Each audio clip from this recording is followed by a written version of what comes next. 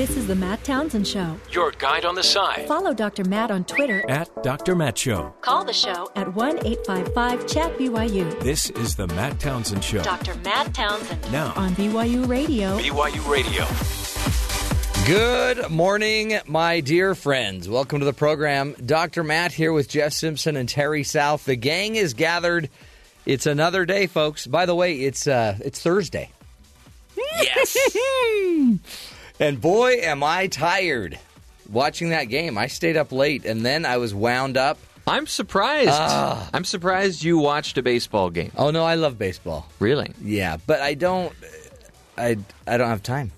It's either baseball or Netflix. You know what I mean? How do you choose? 8 home runs. It was crazy. And it was so fun because we were gathered on my bed with my boys watching the game.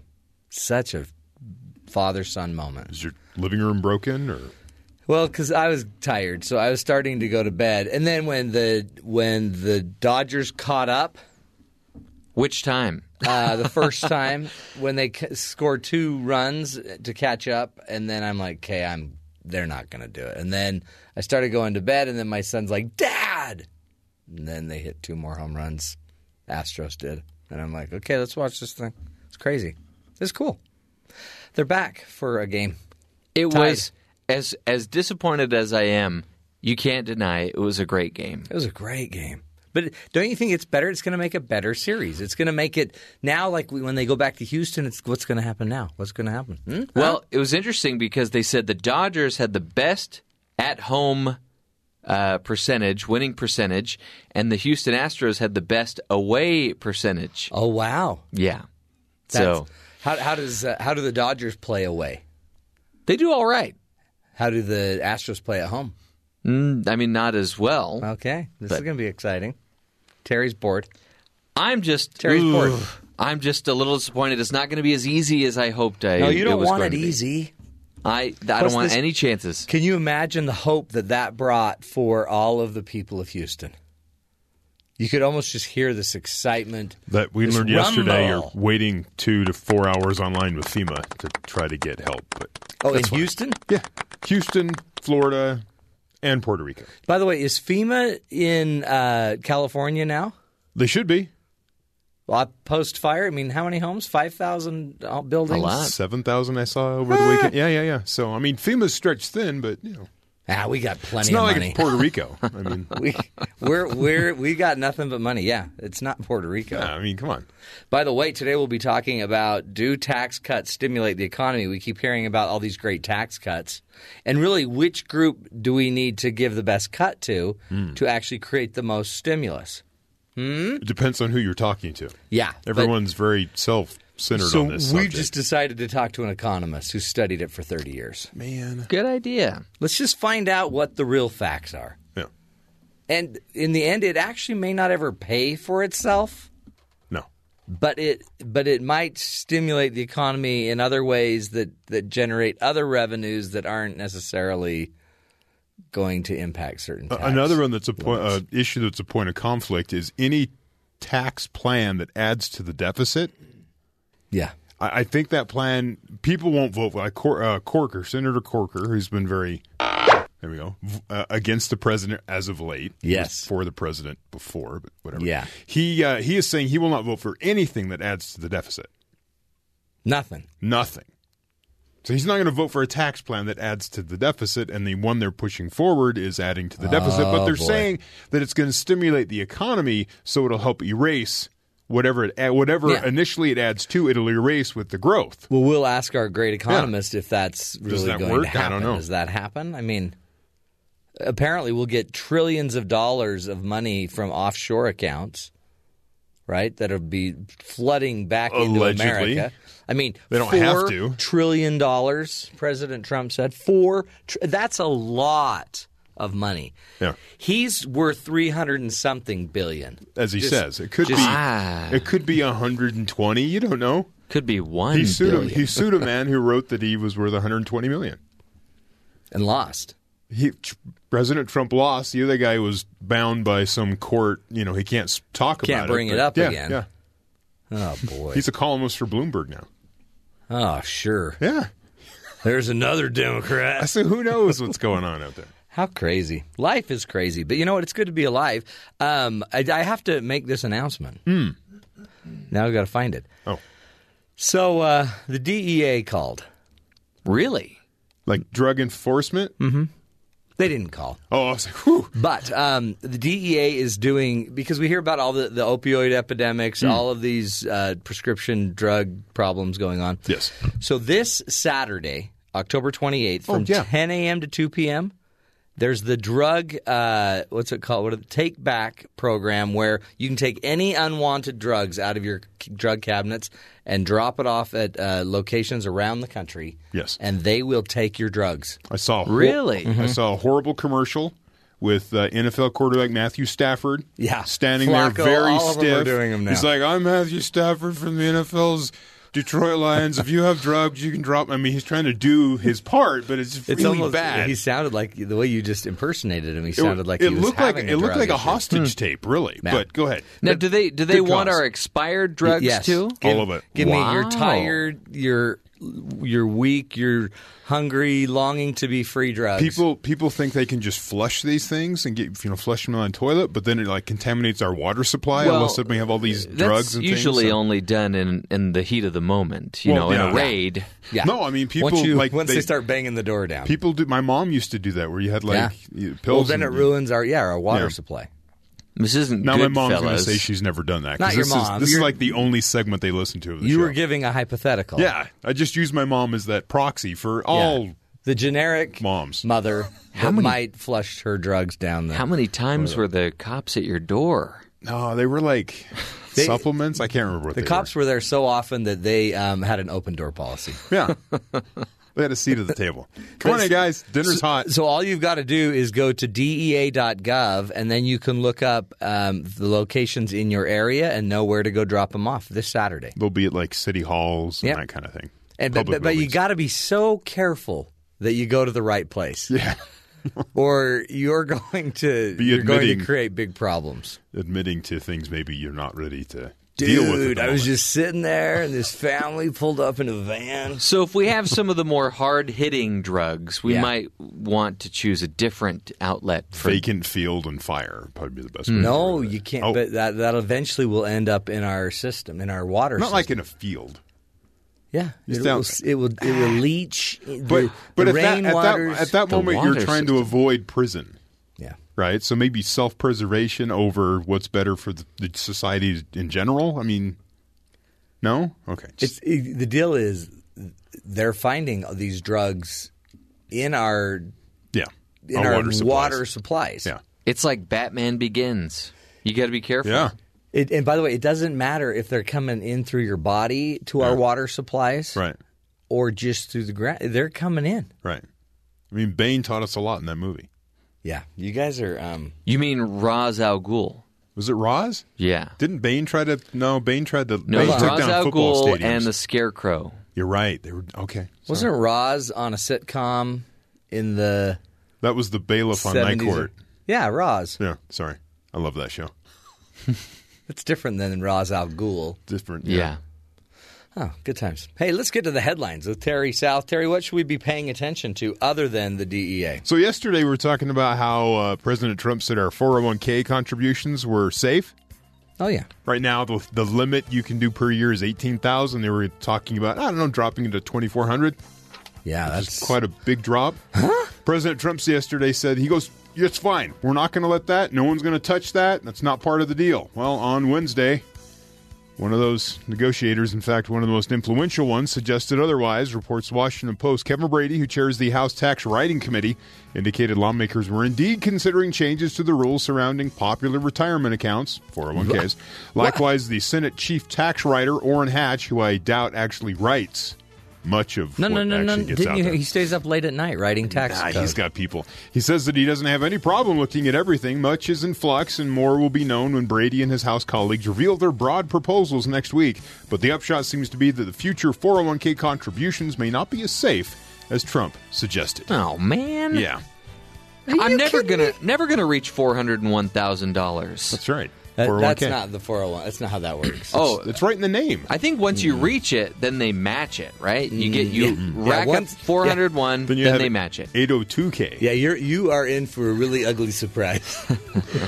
President Trump on Wednesday claimed he did not specifically authorize the military option in Niger that resulted in 4 soldiers dead. The botched mission has come under intense scrutiny as questions emerge over how 4 men died and why they were ambushed by armed militants affiliated with the Islamic State. Asked whether he greenlit the operation, Trump said, "No, I didn't. Not specifically, but I have generals. They're great generals.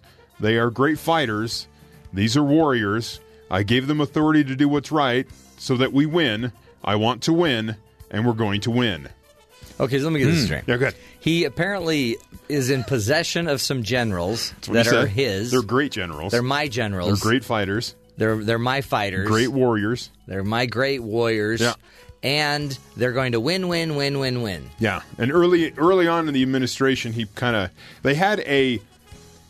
there was a mission to rescue, it was a hostage situation, an American, or get some intelligence, something of that nature, and it was botched and someone died. That was like in the first few weeks of the administration. Yeah. After that, all these types of secret mission type thing, he just lets the generals take it because then I didn't greenlit it, they did. Oh, those guys did it. Right? So the responsibility in previous administrations was with the president to do these the clandestine sort of operations. And now they'd take that's it. somebody else so that when it goes wrong... My generals do it. It's generals. Yeah, a lot of the media were talking about how he uses the possessive terms like he owns these people. Now, speaking of the media, President Trump yesterday said that he feels they treat him too harshly. Yeah. And he gave some examples as to why you should like him more, why the media should like him more in this drop here. I went to an Ivy League college. I was a nice student. I did very well. I'm a very intelligent person. There you go. So 50 years ago, he went to college. Is that why we as a public, we as the media, should we like He President didn't go to Trump college. More? He went to the Wharton School of Business. He went to an Ivy League college. Right. Didn't he go to Hogwarts? He had a stint there. Oh, that's a high school. Yeah, that's a different wizard. The deal, though, is it seems like you wouldn't need to bring up these things. I mean, you're the president of the United States, standing at the White House. Right. You can hear the helicopter with behind your him. helicopter hover getting ready to take off behind you, and you're about to fly to your 747, most powerful man on the earth, and you brought up that they should like me because I went to an Ivy League school, really intelligent. By the way, never trust a person that tells you how intelligent they are. He's really smart. That's what Grandma used to teach me. And then why is he talking about that? He also, in that exchange there in front of the helicopter, said that your 401k is safe, and then the very next breath said everything's on the table. Yeah. So kind of backtracking and confirming what he said yesterday. The one thing about him here is that he stopped, which no president really does, takes questions from the media, and then stood there for 15 minutes. He did. Answering questions. Right. Well, maybe he means it's safe and on the table, kind of like a certain vegetable that my girls don't like. They're not going to take it, so it's just going to stay on the table. It's safe. It's safe. It's not going anywhere. Hey, by the way, this is breaking news on CNN. In case you didn't know it, there is an opioid epidemic, and President Trump will officially declare the opioid epidemic a public health emergency later today. It will be officially declared, which now there will be federal funding for it. And what was the next level of declaration he could have made that his staff, they were trying to convince him to make it? I don't know. Maybe a near public health emergency? No. An almost public health worry? Speaking of that, yes. So Trump, as we said, will order the opioid crisis. They're going to declare it a public health emergency, stop short of declaring it a more sweeping state of national emergency. There you go.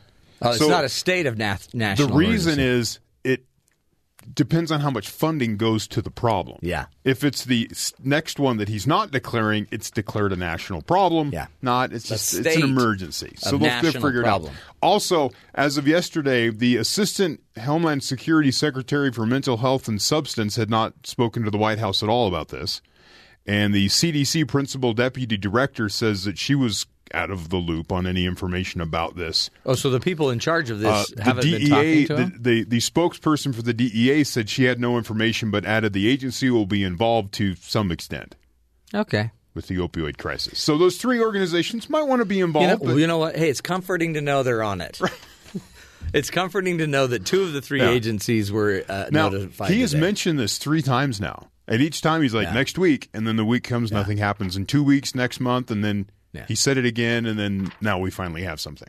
Yeah. All while using this, as all politicians did, as a way to get elected, saying, I'm going to help you in this crisis that's ravaging your neighborhoods. And yeah. And finally, in Honolulu, they passed a law yesterday. Anyone looking at their phone as they cross the street will be fined up to $35 for the first offense. Subsequent offenses will cost $75 and then up to $99. The exceptions if you're communicating with 911 at the time or if you're an emergency responder performing your official duties. Hold it. Pedestrians can still talk on phones or listen to music while crossing the street. So if it's up to your head and you're walking, that's fine. If you had headphones in, that's fine. But you can't just be scrolling through some website on your phone, or they will fine you. So you're going to have to get really good at texting next to your ear. Yeah, right. I'm assuming they're doing this to protect the people that don't realize that this is a threat. They've had some accidents, so they're trying to avoid those in the future. Is it not better to just, let them go? You're talking about like the whole thinning the herd concept? Yeah. I saw a guy yesterday doing it. I think we call it culling. Yeah. I like the thinning. There are two similar laws pending in 2 states in the U.S. They're thinking about this. Rexburg, Idaho banned the practice in 2011 after 5 pedestrian deaths were recorded in a short period of time in the town. There have been no more pedestrian deaths since. Research shows that if someone is staring at their phone as they cross the street, they're 18% slower than someone who just walks across the street. That's a great. We should not multitask. I would say that research is false because people get on their phones and they are just crawling basically across the streets. Get out of the crosswalk. Weren't they watching Netflix as they were compiling that data? Probably. As someone who almost died in a crosswalk, you tripped and fell. I tripped and fell. You were not distracted other than no. I was waving to a lady. Your pride almost died. My pride did die. In fact, I didn't want to get into this, but yesterday, 2 days ago, I went back to the scene of the crime. Was it tough? Yeah. To revisit? It was traumatic. Like, I stood at the corner about to cross the very crosswalk that brought me down. Did you gather any new evidence, or is it long gone? I did gather some evidence. Take a picture? I found the pothole. Is it still there? It's not really much of a pothole. Oh, wow. More of a divot? It's a rise. Okay. It's just a little rise. There's a little hole, not a hole, an indentation. So are you more embarrassed now that it's not as dramatic as you sold it before? Fake news, if you will? No, I didn't sell anything. Which apparently is something President Trump invented, as he said in an interview recently? No, I'm not embarrassed. Okay. I just wonder if people that don't know that the phone thing needs to be put away, I don't think a law is going to change it. Well, I mean, once they start enforcing it, yeah, maybe. How are they going to – they're going to have cops sitting at crosswalks? If they see it, it's the same thing as if you're driving and you're using your phone. But if you're a cop, sees it. If you're a cop and you're driving through the city and some guy's walking with his phone, are you actually going to go pull over? Are you going to say, you know what, life will take care of itself? It's what they're told to do. Why not? You have the ability to block traffic, to park any which way you want. Hey, but wouldn't you just hit your siren? Boop, boop, boop, boop, boop, boop, boop, boop. And then the guy will be like... That's pretty good. Thank you. Have you been there before? Oh, yeah. Personal experience? I used to drive an ambulance. Well, that's not a police car. And they wouldn't let us... It's an ambulance. They wouldn't let us use the siren as much as we wanted to. They call them the bus. Hey, before we go to break, I should mention something that I am shocked that Terry did not bring up himself. What? Involving the game last night. What? The first base, a base was stolen during the game, which means that on November 1st from 2 to 6 p.m., Taco Bell will be giving away a free Doritos Tacos Locos to everyone in America. Are you kidding me? Cameron Maben because of him, everyone will get a free taco on November 1st from 2 to 6 p.m. Boy, thank you, Cameron. Is that his name? Yeah. Hey, did you also see that umpire get hit by that ball? That's another thing. There were so many moments in that game where it's like, oh, if only that was different, maybe this would have been different. There are so many what ifs because had he not been in the way, the ball would have been thrown into center field and Kike Hernandez would have made it to third base. Yeah, but you never know. As Diego Maradona said, that's the hand of God. Really? It was the hand of God that scored his goal that won something. So we should really thank God that we're getting this free taco from Taco Bell. I think the umpire out there at second base. He stopped the ball. He's the one that should be getting us the tacos. Because that was a really brave thing to do, to take a throw like that. Well, he didn't take the throw. No, he took it. He tried to get out of the way of the throw. Oh, we always try to get out of the way, but we take it. Like when I fell in the crosswalk, I tried to not fall. I tried to outrun my fall, but I took it. I took it like a man. And now we're having to take it. Yep. Take that. So much fun. Hey, up next, we're going to be talking about tax cuts. We hear about all these tax breaks, but do they actually do what they say they're going to do? Do tax cuts stimulate the economy? That's up next right here on The Matt Townsend Show.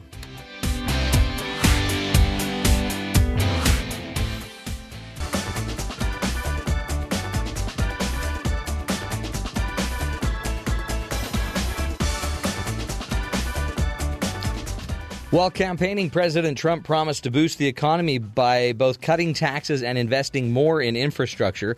Currently, the focus seems to be on tax cuts with a new tax reform plan announced and to be released very quickly.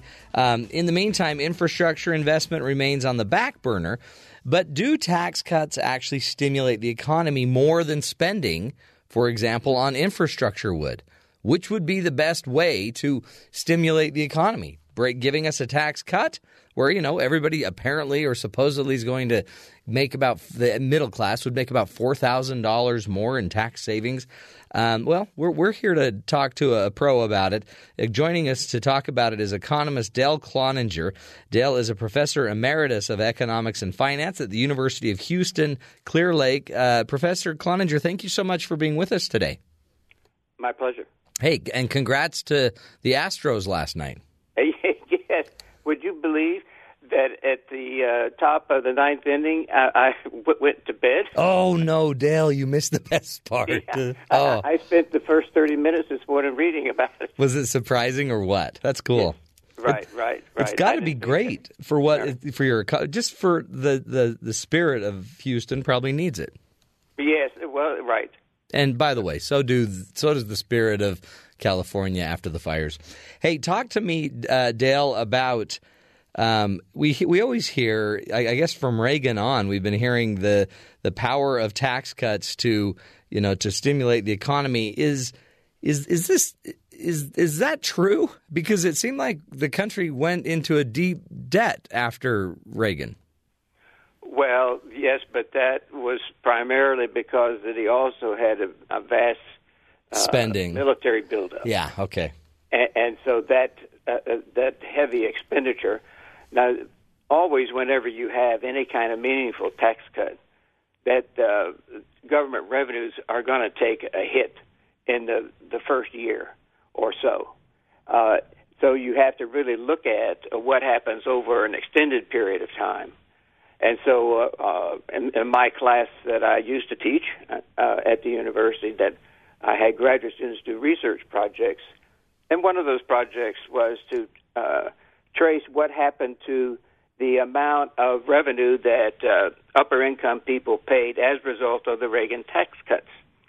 And over the years, a number of students took on that topic, and every last one of them came back with the result that after the first year, that the amount of revenue collected from upper-income people rose each year, despite the fact that their tax rate had been cut drastically. So it does bring in more revenue. Well, it does after the first year, because the question was, this is a big tax cut for the rich, but it appears that way only at first. but the revenue collected from them did nothing but rise for the next 6 to 8 years afterwards. Are tax cuts a better way to generate income and revenue for the government than some spending on infrastructure would? Well, according to a study that some students did not too many years ago, that we looked at what happens when you cut taxes versus what happens when you raise spending. And as a result, we found out that at least for the middle income groups, that's the sort of the second, third, and fourth quintiles, that sort of hump in the middle, that we found out that the stimulative effect of cutting their taxes was greater than if you spent an equivalent amount of money in terms of government spending. Oh, interesting. So cutting taxes on the middle class is actually better. It generates, I guess, more money long term than would spending the same amount of money on infrastructure. Right, and it comes quicker. That infrastructure spending, of course, there's a long delay. You have to plan, budget, contract, and then construct.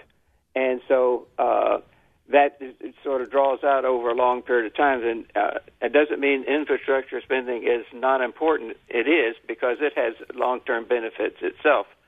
But they take a while to bear fruition, whereas the tax cuts are somewhat immediate. And something that many people forget is that with a tax cut comes a change in people's expectations about the future and a change in their incentives. So tax cuts have both an effect on people's future and the impact, the immediate impact.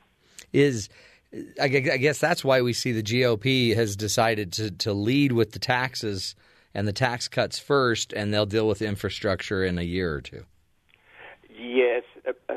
Congress seems incapable of taking on more than one big task at a time. That's right. Do you sense then a tax cut for the middle class is kind of the sweet spot for tax cuts, I guess, in being able to show a return versus having tax cuts for the lower income class or the wealthy? Okay, now we were just looking at federal income tax cuts. Okay, yeah. And that the people at the lower levels, let's say, we'll call it the first quintile of households, well, they don't pay any taxes. So a tax cut is not going to do any good, to them, or it won't help the economy to cut their taxes because they're already paying zero. But it does seem to have a pronounced effect for people whose incomes are above them. But the effect seems to diminish as you go up the income scale. What? So why do we then keep pushing for tax cuts for the rich? Well, I don't know. I guess politics. Whether we can characterize that we're pushing for it. It's just that it's all part and parcel of tax reform. That is, if you're going to tax reform, then it's going to impact virtually, all income groups, except those that don't pay any taxes. Right. So it would be rather awkward, although not impossible, to come and have significant tax cuts for those in the middle income, but then make it a higher tax for, say, those in the upper income groups. There's a balance that sort of has to be struck in your tax structure. That is, you can't have a lot of people paying low taxes and then a few people paying very high taxes. And as it is, we have to be reminded every once in a while that those in the upper 10% of the income group pay 70% of the income taxes. Right.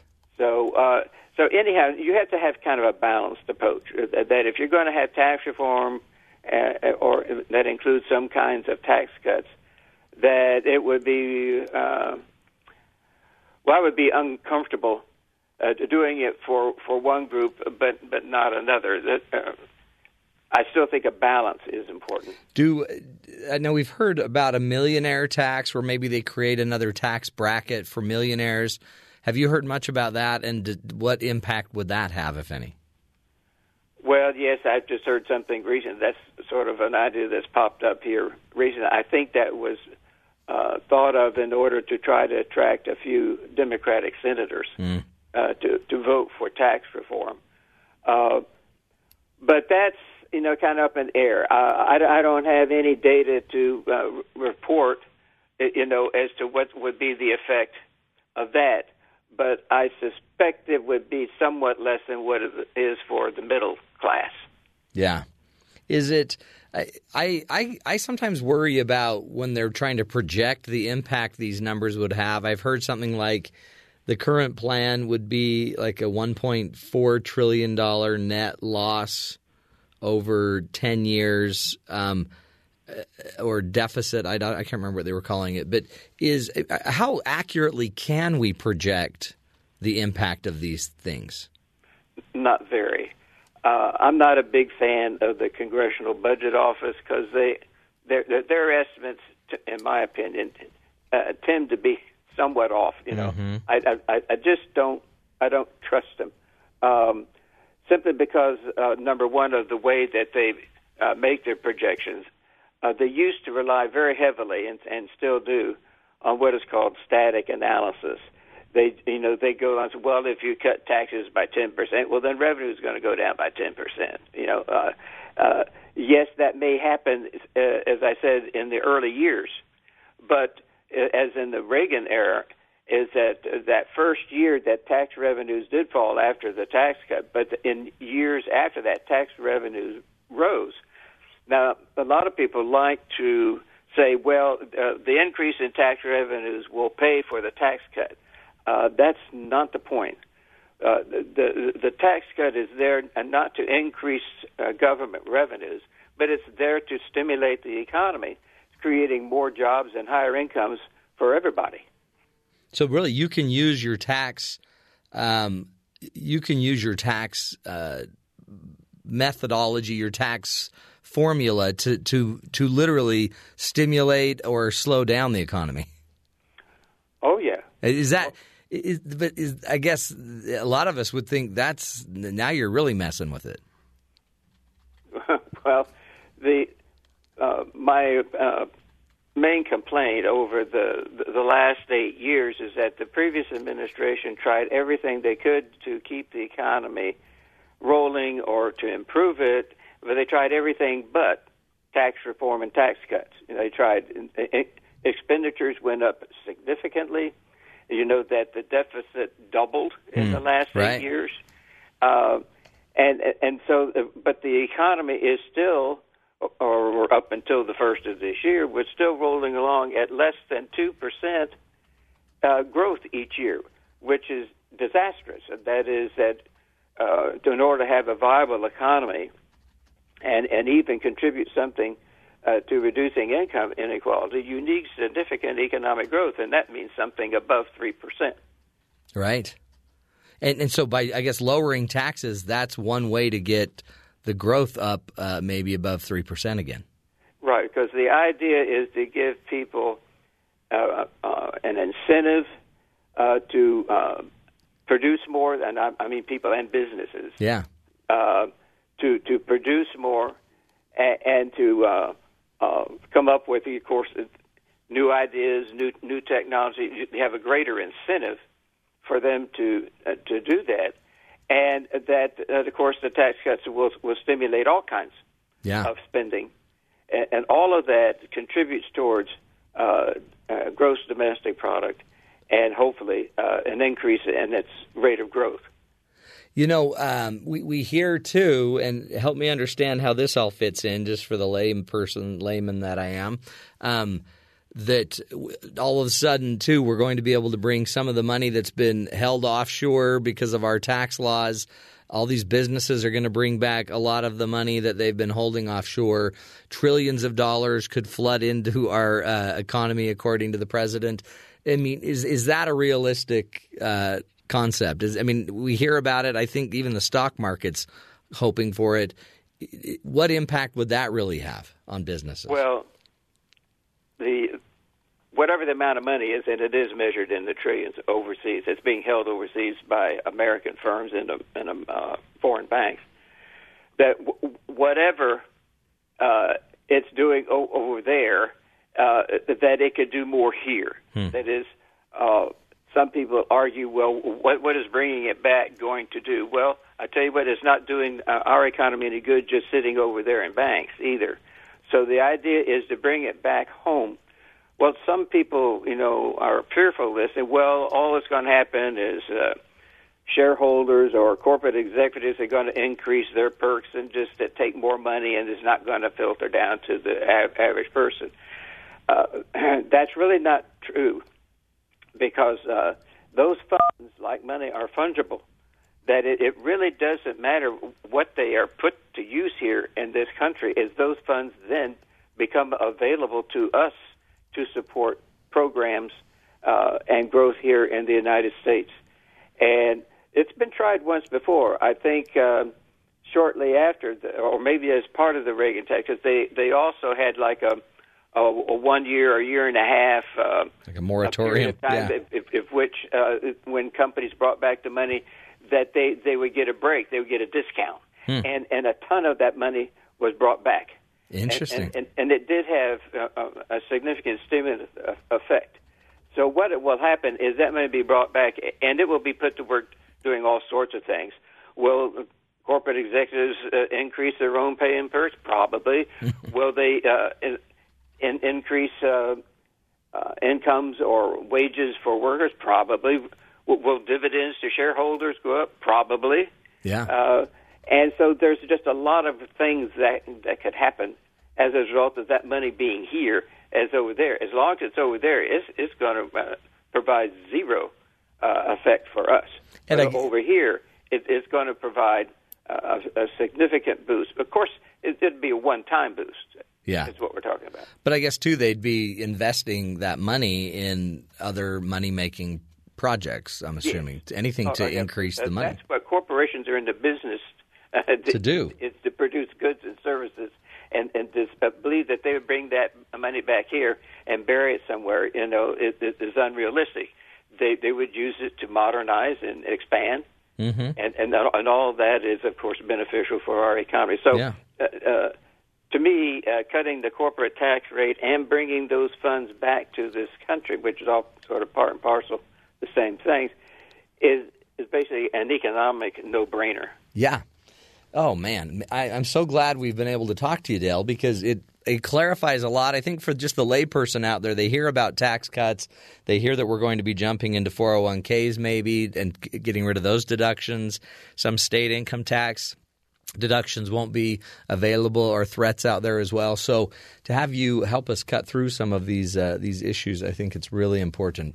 Dale Cloninger is his name. He wrote a wonderful article in theconversation.com. He is the Professor Emeritus of Economics and Finance at the University of Houston, Clear Lake. He's also an Astros fan, even though he happened to be asleep last night when they took over and beat the Dodgers. Great insight. We will we'll continue this journey, folks, on the show, doing what we can to help you see your life, hopefully with a little more hope, also a little more clarity, as you try to make it through another day of beautiful October. This is the Matt Townsend Show. You're listening to us right here on BYU Radio.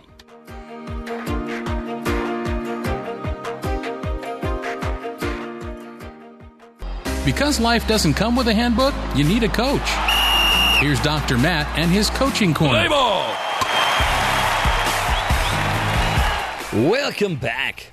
One thing I feel like we are learning from the President of the United States is if there's anything that President Donald Trump is, he is just himself. He doesn't. I mean, I think he actually does care if you like him. I think he actually cares a lot. That's why he might keep trying to impress us by bringing up a lot of old things that, we may not care about, like his Ivy League education, his intellect, his IQ, all of these things. But one thing he is he's pretty authentic to him and himself. He is true to himself. He may not be true to other, ideologies. A lot of presidents were very driven by, an ideology, a way of thinking that was, immovable, unchangeable. I'm going to keep doing this way. But I've noticed that a lot of people have kind of this authenticity crisis going on where they and you'll hear this a lot with people. I hear it a lot in my office and as I'm out coaching and working with people, that we have to be true. So, I just have to be true to myself. So I finally had this thing go off in my head, and I just have to be true to myself, and I'm going to now be authentic. And that's a phrase you hear a lot, be your authentic self. One of the things I've been doing is studying a lot about that because I see it with clients, and I want to figure out a way if I can help them on their journey to self-discovery. And one of the things I found out is many times when you hear somebody talking about their authentic self and being authentic and being true, it actually correlates with a lot of research on people that don't want to be controlled. People that are tired of being told what to do, maybe people that have been raised in a certain way and they've been tired of having to do something they don't want to do. So then they go find this phrase, this idea that I've got to be true to myself. And it's great. I mean, remember Hamlet, Shakespeare wrote it, to thine own self be true. But he added another part to the quote that might help all of us as we're making this journey to find out who we really are. Remember the full quote in Hamlet is this quote. He says, "This above all, to thine own self be true, and it must follow as the night the day, thou canst not be false to any man." You need to be true to everyone, but you also have to be true to yourself. So one of the rules I would just have you be thinking about as a little coaching advice for you about going on this journey of trying to figure out who the real you is and who you're going to be true to is make sure you're clear on which self is the real you. Because remember that, and I teach this a lot, that we have a body, we have a mind, and we have a spirit, and our bodies have feelings. And our mind has feelings, and our spirit has feelings. The body makes you feel hungry, tired, and anxious and frisky sometimes. Your body's just yearning for a party. The mind, however, has different feelings. Maybe some of your fears, your insecurities, your doubts. Your mind might be the thing that makes you feel better than everyone else or worse than everyone else. You feel like the champion, the best, or the loser. And those are very real feelings that can drive you to make decisions in your life that may not be the decisions you want to have. And then there's a spirit, I believe, that really is what's your essence that's running you. And that spirit also has spirit, has a feeling associated, feelings of hope and peace and integrity and confidence and just strength. So if you spend a lot of time trying to convince your mind of how important you are, or if you really truly have this incredible moment where you buy into some cause and that cause becomes your identity, be careful.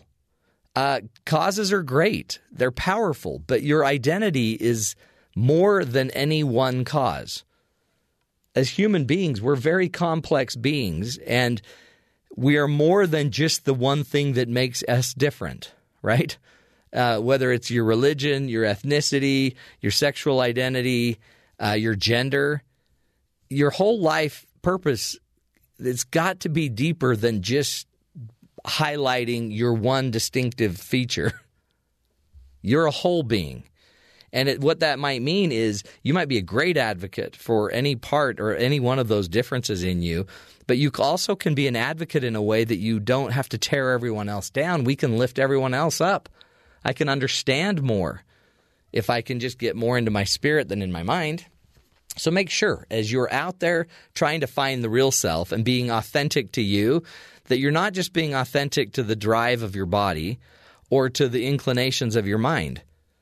Make sure you're being authentic to the spirit that deep, deep, deep down is the thing that's been living much longer than this life and will live much longer than this life. So at some point we almost have to hush ourselves and listen for the real spirit behind the law, right? I mean, not to get all preachy, but come on, there's more to us than that.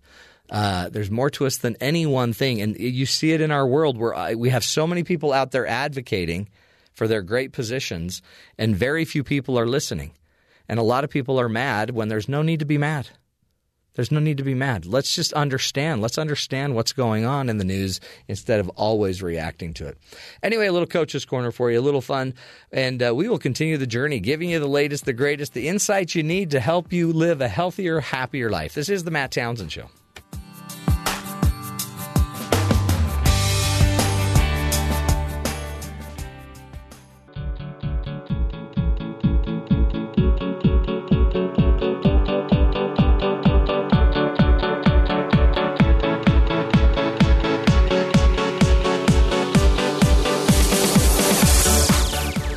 Welcome back, friends. A little sad news. Apparently, movie prices are going up, costing you more to go to a movie? Depends. On if you're willing to buy a movie buddy pass like Jeff has? Well, that's one way. The problem is not as many people are going to see movies. Yeah. So you go into a theater, it'll be opening weekend, and I'll be in a theater opening weekend quite a bit, and you just see empty seats. Yeah, well, you're alone in there. But then you go and you hear when the weekend's over and they've, all kinds of box office records have been set. I'm like, I'm sitting in an empty theater. Yeah. How is this? There's not enough people. The number of people going in certain areas is pretty high. Other places it's low. And overall, it's not the same and there's less people going. So they're trying to figure out ways to, one, encourage people to go, but two, also make up revenue. Okay. Right? So the movie pass concept. That's one way. That's one way. This way is the other way where you try to recover the missing money. Regal Cinemas. This caught my eye because they just built one near my home. Sounds regal. They're testing demand-based pricing for films, potentially leading to higher prices for top hits, lower prices for flops, and a big change for the industry that typically uses a one-size-fits-all approach. Well, how do they know? What do you mean? They just know the demand. So when the ticket sales go up, the prices go up. Yeah. Won't that be an indicator, though, like, oh, this movie's not going to be any good because it doesn't cost very much? And couldn't we as viewers just say, nobody go to the movies? Oh, yeah. And it'll drop them, and then let's go in order. A's, everybody with the A name go first. They're next. calling it dynamic pricing. Yeah. Right, because you got to give it a nice name. I've heard it called dynamic gouging. Could be. Okay. Regal plans to test the concept in early 2018, see if it boosts revenue and fills more seats at non-peak times. So middle of the day, maybe the prices are lower versus 7 o'clock at night. Yeah. So for those of you that, don't have a life. I always hit the matinee. I love a good matinee. They just need to do what Utah does and have the $5 Tuesdays. Maybe that'd help. Fly into Utah and come use one of our $5 Tuesdays. Now, Regal Cinema is the second largest chain in the United States. Are they really? Which is interesting because I've seen one and it's... There are a lot in California. Okay. Is the problem the pricing or is the problem all of these pre-trailers and trailers? Could be. Now we have Taylor Swift's putting out a new single. Oh, wow. And she had a trailer on YouTube for her new single. Really? Yeah, it's like 16 seconds. So the trailer lasts as long as the song, pretty much. That's great. No, it's only 16 seconds. Okay. Yeah. It's a mini trailer. It's just a little... Which is something she's not familiar with, I'm sure. No. She's got a full-size trailer. Well, I mean, that's... she's got the big trailer. I guess that's good news, Now you can just get a deal if you want to go at noon. A little matinee. Good insight. Fun learning. This is the Matt Townsend Show. Stick with us in the journey, helping you be the good in the world.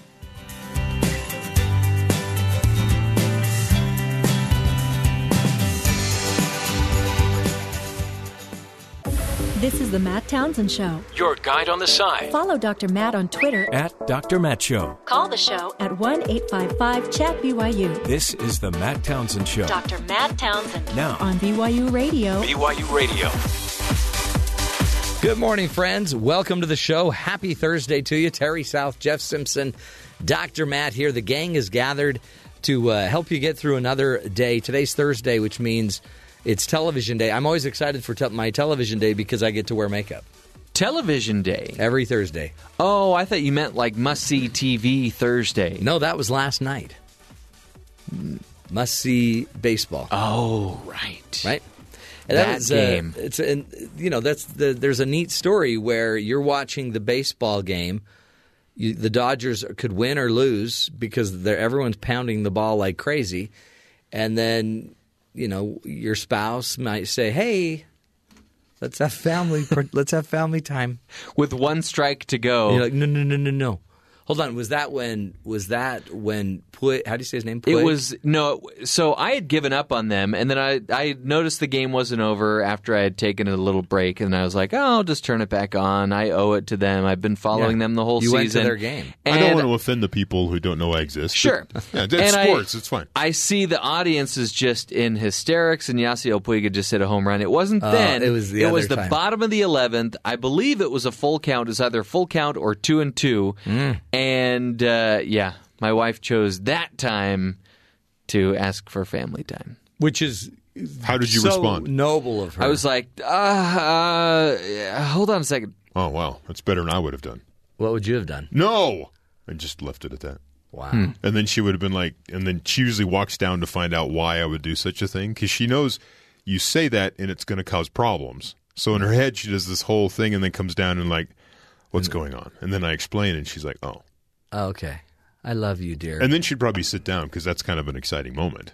Would she? Yeah. Oh, yeah. I mean, in that moment. She loves sports for really small chunks. Even my wife was getting involved, kind of. My wife she was looking out of the corner of her eye. My wife will not watch the game. Like, if she's in the room while it's on TV, she will not lift her eyes to focus on the screen. Wow. Even like when you're screaming? It's almost like she's boycotting the World Series. She very well may be, Well, I think it's because, and I think it's very true of you, Jeffrey, it's like this has become an inappropriate relationship. Oh, wow. Really? You and the Dodgers and the Dodger nachos. I did have some nachos last night. I believe it. That's the problem. So is he causing marital strife? Uh-huh. He's gone too far. Could it be defused if you watched it on, say, a computer or tablet, and she watches something on the bigger... I did watch it on my phone, and it stalled the entire game. Oh, it was annoying. But she wasn't complaining because she was watching Mad Men. Oh, yeah. See, that's her inappropriate relationship. And everybody has one. I, in a way, would refused to watch that because, I'll be in the room when it's on and, I'll read up about the show a little bit and I'll make little comments like, does everybody on this show, is there some sort of infidelity in every relationship on this show? On that show there is. And absolutely. Yeah. And they're all smoking like a smokestack and drinking all day long. And I felt better about that because you find out that they weren't actually the people on the show that didn't want to smoke were smoking something that looked like a cigarette. So there's that. What they always like those say little that. candy cigarettes that we had. No, because they actually smoke would come out of them, but the people don't want to have nicotine and actually have the smoke. It's a prop, basically. It's a prop cigarette. No, but what you're explaining with your wife is a universal truth. We all struggle, And getting the love we need, the attention we want, when we want it. And we all apparently cheat with something. We all, whether it's a Hostess Twinkie, whether it's personally I prefer a large diet beverage with a lot of ice and a lime in it. So I make a comment like that, and then according to your theory, I cheat as well. I'll go and watch some super violent movie that kind of negates everything I just said. Wow. Oh, wow. I didn't know you did that. Yeah, wow. That's horrible. Man. So you're not okay with violence, but you're okay with the Diet infidelity. Coke. No. The infidelity is just that's what it feels like to our partner, that you're having an inappropriate relationship with the Dodgers. No, I meant the infidelity on that one particular show. Oh, no, yeah. It happens. That's just Hollywood. We don't even want to get into what's going on in Hollywood today. Or politics. Yeah, well. There's stores are closing at a rapid rate. Staples, Sears, more store Kmart. closings in 2017. It's a record year. That's not good news. Thanks, Flamazon. Well. Oh, no pun intended either. With the flames. Oh, yeah. I heard phlegm. Oh. but flames are good too. Let's get to the headlines with Terry, see if he can enlighten us with some of the news. What's up? In yet another Fox interview Wednesday, President Trump has been on Fox News 19 times now for interviews. In 1 year? Yeah. Well, it hasn't even been a year yet. Oh, that's true. Since he took the oath of office, he's had 19 interviews with someone on Fox News. Well, how many interviews has he had on CNN? Zero. Oh, but how about NBC? I'm trying to see Or here. MSNBC, either one of those. They just have NBC in general with 3. Wow, it seems like he's favoring Fox. New York Times he's talked to 4 times. And Reuters he's talked to 3 times. C-SPAN? No. Well, that would probably be, was that an NBC product? I can't remember. TMZ? No TMZ on the list. But it's 19, and then the rest of the list, it's Holy just cow. like he's been on 1 on the AP, 1 on Washington Post, CBS, ABC, 1, CBN, Christian Broadcasting Network. That's where they got 1. I believe Huckabee has his show. Oh, hold on. They got 1 more than... 2. ABC and They CBS. got 2 more than CNN. Yeah. Okay. Fake news. So he's talking on Lou Dobbs. Oh, that's right. He's talking to the president, and the president patted himself on the back for starting this whole fake news thing. While he said some have now turned it around, and now they're calling stories put out on Facebook fake, referring to deliberate false stories pushed by Russian operatives. Trump asked, what could be more fake than CBS, NBC, ABC, and CNN? He went on to say, if you look at the level of approval of media, of general media, if you look at it from the day I started running to now, I'm so proud I have been able to convince people how fake it is because it has taken a nosedive. Well, then let's quit listening to it. Everybody quit listening to the news about President Trump. Trump made sure Fox business host Lou Dobbs knows that he and Fox News host Sean Hannity were among the few good ones. Oh, those are the good ones. Those are his friends. He goes. He actually asked Lou Dobbs, "Who would you like to run Treasury, or the Fed?" The Fed. Because they're looking to maybe make a change in the Federal just Reserve. Throwing out a name there, Powell. He'll and have then he said, Powell do "It's it. okay. You can cut this out of the show if you want to, but I really want to know what you have to say. I like to talk to my friends about these things." Okay. That's one way to run a country. That's great. Ted Cruz believes some of his Republican Senate colleagues need to stop picking fights with the unpopular president. Asked Wednesday in a radio interview about GPO Senator Jeff Flake and Bob Corker's respective feuds with the president, Cruz remarked, "It's like you're back in junior high. We've got a job to do, and so all of this is nonsense. It's got nothing to say. I've got nothing to say on it." He then added, without specifically naming anyone, "Everyone shut up and do your job." That's my view. Oh, well, he does have something to say. Right. He said he didn't, then he did. He went on, "I think it's unfortunate the nastiness that pervades Washington now, and political battles of personality that consume seemingly every minute of the media's attention and an awful lot of time and energy here in this town." He of course, did not name President Trump as being the source of some of that nastiness, a point that both Flake and Corker have made abundantly clear. Yeah. Did he mention what was said about his wife? No. Because that kind of reminded me of grade school days, too. Yeah. And he took personal offense. Yeah. Someone called his wife basically ugly. Ugly. Someone The president of the United States, when running for office, called his wife basically undesirable. So, I mean, bygones be bygones. But you know what? You just get over it. Just move along. Just get over it. Alphabet, the parent company of Google, they have a thing called an X Lab where they... Is that the X of Alphabet? Is that the X? No, maybe. But it's where they have their big bets, their big research and development wing, R&D, and their big, huge... They have these balloons that help in distribution of the internet signals. Oh, yeah. And they've been looking for a place to try to deploy them, to test them out in a real-world situation, not just testing. My neighborhood would be great. Puerto Rico. Great idea. So they're teaming up with the existing cell phone companies and companies down there, and they're going to try to set up LTE access, which is your data on your cell phone, in that area because it's really hampered the recovery. Lives. So they're, I believe from this, it says they're actually over Puerto Rico now. So they launched the balloon. The balloon's holding like a router or something. Yeah, 12 miles up, it has a broadcast unit on it that sends out the internet signal, and they're trying to help down there where they're having some issues. How close are these balloons from each other? Not sure. They're 12 miles above the ground, so they're up there. Oh, but you have that's to way get up clearance from the FAA, obviously, so people don't fly into them. And Well, I don't think there's a lot of flying going on around Puerto Rico no, right there now. is. They're bringing in supplies, right? Oh, I thought a lot of the... And then they're doing surveys with drones, and there's a lot of things going on. They got to make sure everyone's cool with balloons hanging out up there. All they need to do are connect those balls, those orange balls, to the rope.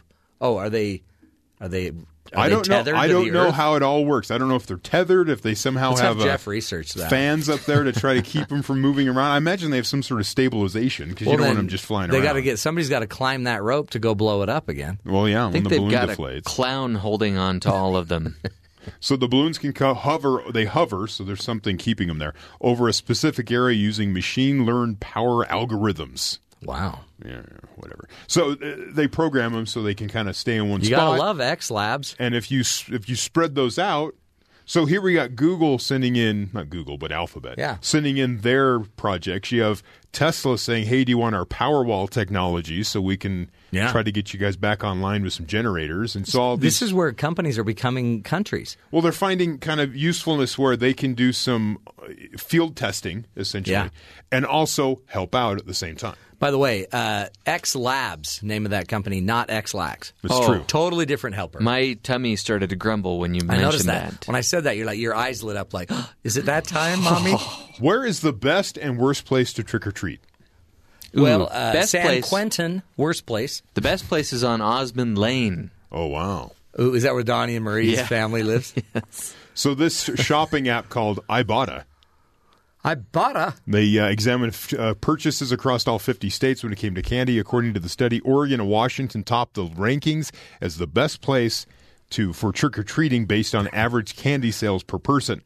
The findings, which include the analysis of 150,000 item level receipts for Candy Bop in 2015 for Halloween. So they're basing it on just how much candy is bought in the area. Well, but the assumption is that the candy goes to the trick-or-treater. Right, but what they're saying is Oregonians spent the most on Halloween candy, an average of $40 a person.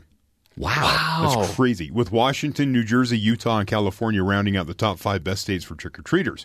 Yes. Ohio was the worst, only spending $11.22 per person. Those Halloween Scrooges. I think Oregon has the munchies. Followed by Georgia, Michigan, Alabama, and Colorado. Americans spend an average of $16 per person on Halloween candy. Their study also uncovered candies are handed out to trick-or-treaters across the country. So in Oregon, the top candy is Three Musketeers. 100 Grands were most frequently bought in Washington. Snicker bars were most popular in New Jersey. Butterfinger, apparently people in Utah like their Butterfingers. I love Butterfinger. Snickers Crisper bars were very popular in California. Who's buying Three Musketeers? Yeah, I know. Vermont, Maine, Arkansas, New York, and Maryland. It's like eating a chocolate cloud. There's just nothing in it. Get this one. Vermont, Maine, Arkansas, New York, and Maryland led the country in average sales of oral care products the week before Halloween. Oh, boy. As parents stock up on toothpaste, mouthwash, and dental floss. Way to ruin the fun. The worst dental preparation? Yeah. Delaware, West Virginia, and Wyoming. Wow. Parents are not preparing their kids for the dental apocalypse. But you know Halloween what? Can be. There's a reason why West Virginia is almost heaven. Oh, wow. Why? Well, because, you just focus on the good stuff. That's a good point. Don't worry about, the details. Hey, they're just teeth. But, by the way, have you been to West Virginia? Never. Beautiful place. Honestly, greenest hills you've ever seen. Honestly, love it. I never did check the oral hygiene there. So that's an interesting little ditty we learned there. Wow, you didn't do any breath tests? No. Just did a few speeches, and but great people. Wow. They kind of get a bad rap. Speaking of bad raps. Oh, boy. Not really. Apparently the Queen Elizabeth has got a really lucky hand, or she's a really strong gambler. She's made $8 million betting on horses. I saw yesterday it was 9. Hold it. Now, isn't she the head of the Church of England? Well, yeah, technically. I'm sorry, but then she's throwing down bets on horses? Sure, why not? Of course she's going to win. Haven't you seen The Crown? Yeah. They talk extensively about horse racing. Don't you think the jockeys are leaning down to their horses and saying, if you win this race, I'll kill you? Do it for the Queen. Let the Queen win. There was another report earlier this week that she owns McDonald's. She owns a McDonald's? Right. kind of on the side because she owns like property. Yeah. And on that property, like there's other people that run and manage the shopping mall that's there, and there's a McDonald's in there. So technically she owns a McDonald's. Well, It you gives think a she'd whole be new after meaning. a Burger King. Gives a whole new meaning to a Royale with cheese. Yeah. Wow. Studio audience is lively today. Yeah, Gladys, did you hear her? Yeah. She seemed happy. Just today. rolling in the aisles. So, yeah, she owns a McDonald's. She's an effective horse owner, apparently. I mean, my grandfather owned a horse that raced in one of the preliminary races to maybe the Kentucky Derby. Oh, well. But so then, I mean, and so he would then wager on bets because he had horses in the game. And don't they breed? I think they breed horses. So maybe that's what's going on. It just seems like she's the head of the Queen. She's the head of the Church of England. You got to be careful. You can't dip into both. You can. You can't have the. It's when it becomes the a yin problem. and the yang in one bet. But yeah, if you watch The Crown, they're always talking about her horses. Yeah.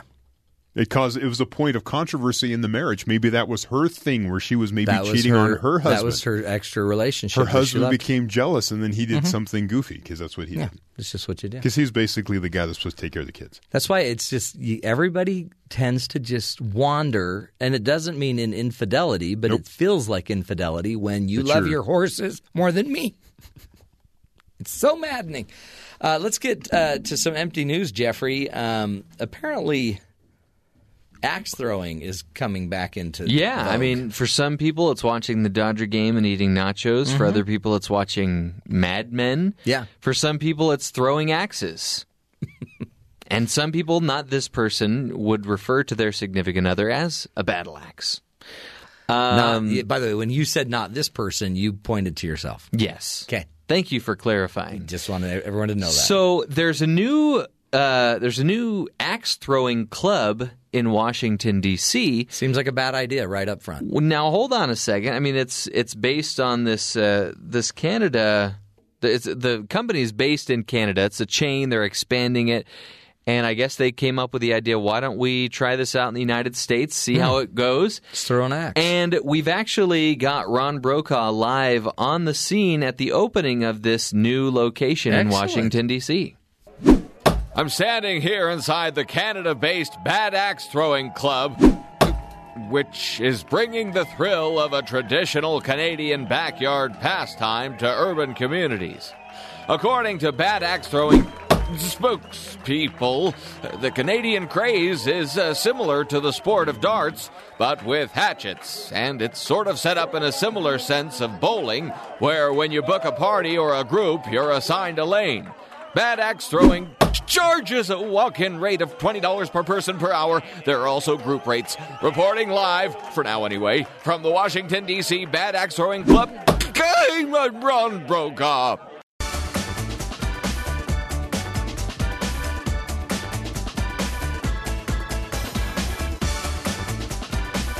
The American dream is all about being able to achieve anything that you set your mind to. Is this dream still alive? Recent data shows that 13.5% of Americans live in poverty. And our guest today, Steve Mariotti, decided he wanted to change this statistic by becoming a high school teacher and then teaching entrepreneurship to kids who live in poverty. He joins us today to share what he has learned in teaching entrepreneur skills and entrepreneurship skills to the youth and the impact it really has on changing their paradigm and really bringing them out into some hope, some ideas and some hope about having a better life. Steve, thank you so much for being with us today. You're welcome. I'm really glad to be on. Now, you're a busy man, Steve, an author of 35 books and a contributor to the Huffington Post, plus one of your latest books is The Entrepreneur's Manifesto. I love the story you tell about how you figured out that entrepreneuring skills could actually truly change the life of some of our youth here in the country that are living in poverty. Talk to us about what drove you to see that light. Well, I was specializing in the early 1980s in children that weren't doing well in school, and they would have learning issues or behavior problems, and they were often viewed at the bottom rung of their class, and teachers and administrators would treat them that way. And I began to talk to them about what I like to talk about, which is money and small business, and how do you save money, how do you grow it. And I found that children that have been defined as many times mentally retarded or special ed or all the words that we put on these children were actually many times gifted in business, that street smarts can equal business smarts. And I think that insight, as simple as it is one of the most important insights in education of the last 5 decades. It's amazing. I mean, and this started with you actually being mugged one day. Yes, that was in the fall, September of 1981, and I got mugged, and I had what's called post-traumatic stress disorder, where I couldn't think about anything but the humiliation of being mugged. And I went to this a doctor named Dr. Albert Ellis, who's now passed away, but he'd written a lot about how to overcome post-traumatic stress disorder or trauma. And he helped me in one session by changing my sentence that I was saying. I'd been saying, I'm a coward and weak because I was not able to fight back against 3 or 4 13-year-olds who attacked my girlfriend and I. And he just looked at the sentence that I'd written on the blackboard, and he said, well, we'll just change that to Steve is a hero because he protected himself and his girlfriend from muggers, and no one was injured. Done. Thing. Done. And I thought I was done. Yeah. And I thanked him. But he said, no, you're not quite done yet. We have to totally drive it from your subconscious. And he said, I want you to go teach at the worst school in New York City and just do it for a month or so. And you'll be totally over it. It's called flooding, a bad experience. So March 6, 1982, 35 years ago, I became a high school special ed teacher in what at that time was the worst school in New York City, Boys and Girls High School in Bedford-Stuyvesant. And the first day I loved it, and I've just been working in that field for 3.5 decades. I just think that the opportunity that the world has, not just America, but is identifying children that don't do well in structured environments as potentially being good in entrepreneurship and owning assets and doing all the things that create value instead of being defined as just really weak academically. That's two different skill sets. No, and it's a neat way to look at it too, almost like street smarts. It helps to have street smarts. It also helps to have business smarts, because it seemed like to me as I was reading about your information, business is the marketplace, and so it tends to mirror and reflect our social environment. And if a lot of these kids don't feel like they belong to that marketplace or have any hope in that marketplace, don't understand the marketplace, then they might end up fighting against the marketplace. Exactly. One of the most important statistics that I uncovered and found from my own research is that there's a huge desire amongst African American young men under the age of 20 to be entrepreneurs. So their role models are Jay-Z and Beyonce and the Simmons brothers. They're people that are creating businesses. And the other insight that I had, which was borne out by at least my own research, was that when someone becomes active in the market as an entrepreneur and begins to own assets, even if it's like $20 or so, a small amount, their political views begin to change. They become more pro-market. And I think those two insights, that a majority of African-American young men would like to be entrepreneurs, and the two, when you become an entrepreneur, your political views become more libertarian conservative. You begin to advocate for freedom for people, particularly in markets. Interesting. It really it makes a lot of sense, right? I mean, if you're on the street and you've never learned entrepreneuring skills and you don't understand how to get a loan, or you can't even get a loan or even a micro loan, and you don't understand how business works, then it seems like – but you are interested in having businesses or being an entrepreneur, then other things like drugs might be an easier business to just get into, right, with lower overhead, lower costs. And so then all of a sudden it just makes it more sense that let's just do what the street brings us to do. And go be entrepreneurial that way. But if instead you're proposing we teach entrepreneurial skills, we maybe create opportunities for these kids worldwide, really, to learn how to run a business, and it'll actually socialize them into wanting to be a member of society that's healthier. You said it perfectly. It's really important that it be global. You never want just one nation to be really good at ownership and creating wealth, because it can, by accident, leave other nations behind, even if they have a comparative advantage. So you want it to be a global effort. And if we did that, I think, our rates of growth would go from 1 or 2%, or I think we'd start to grow in double digits, and over two or three generations, we'd eliminate poverty as it's now defined. So that's been my whole career, is to advocate that every young person learns to start a small business before they graduate from high school. And I wanted to tell you that I'm working on 2 books right now that I'm really excited about, that follow up from the Entrepreneur's Manifesto. And one is called The Triumph of the Entrepreneurial Spirit. And what I did was my team and I, we went around the world and we found 22 entrepreneurs that had lived through war or genocide, but through it had either run a business or right after the tragedy had started a business as a way to rebuild their community.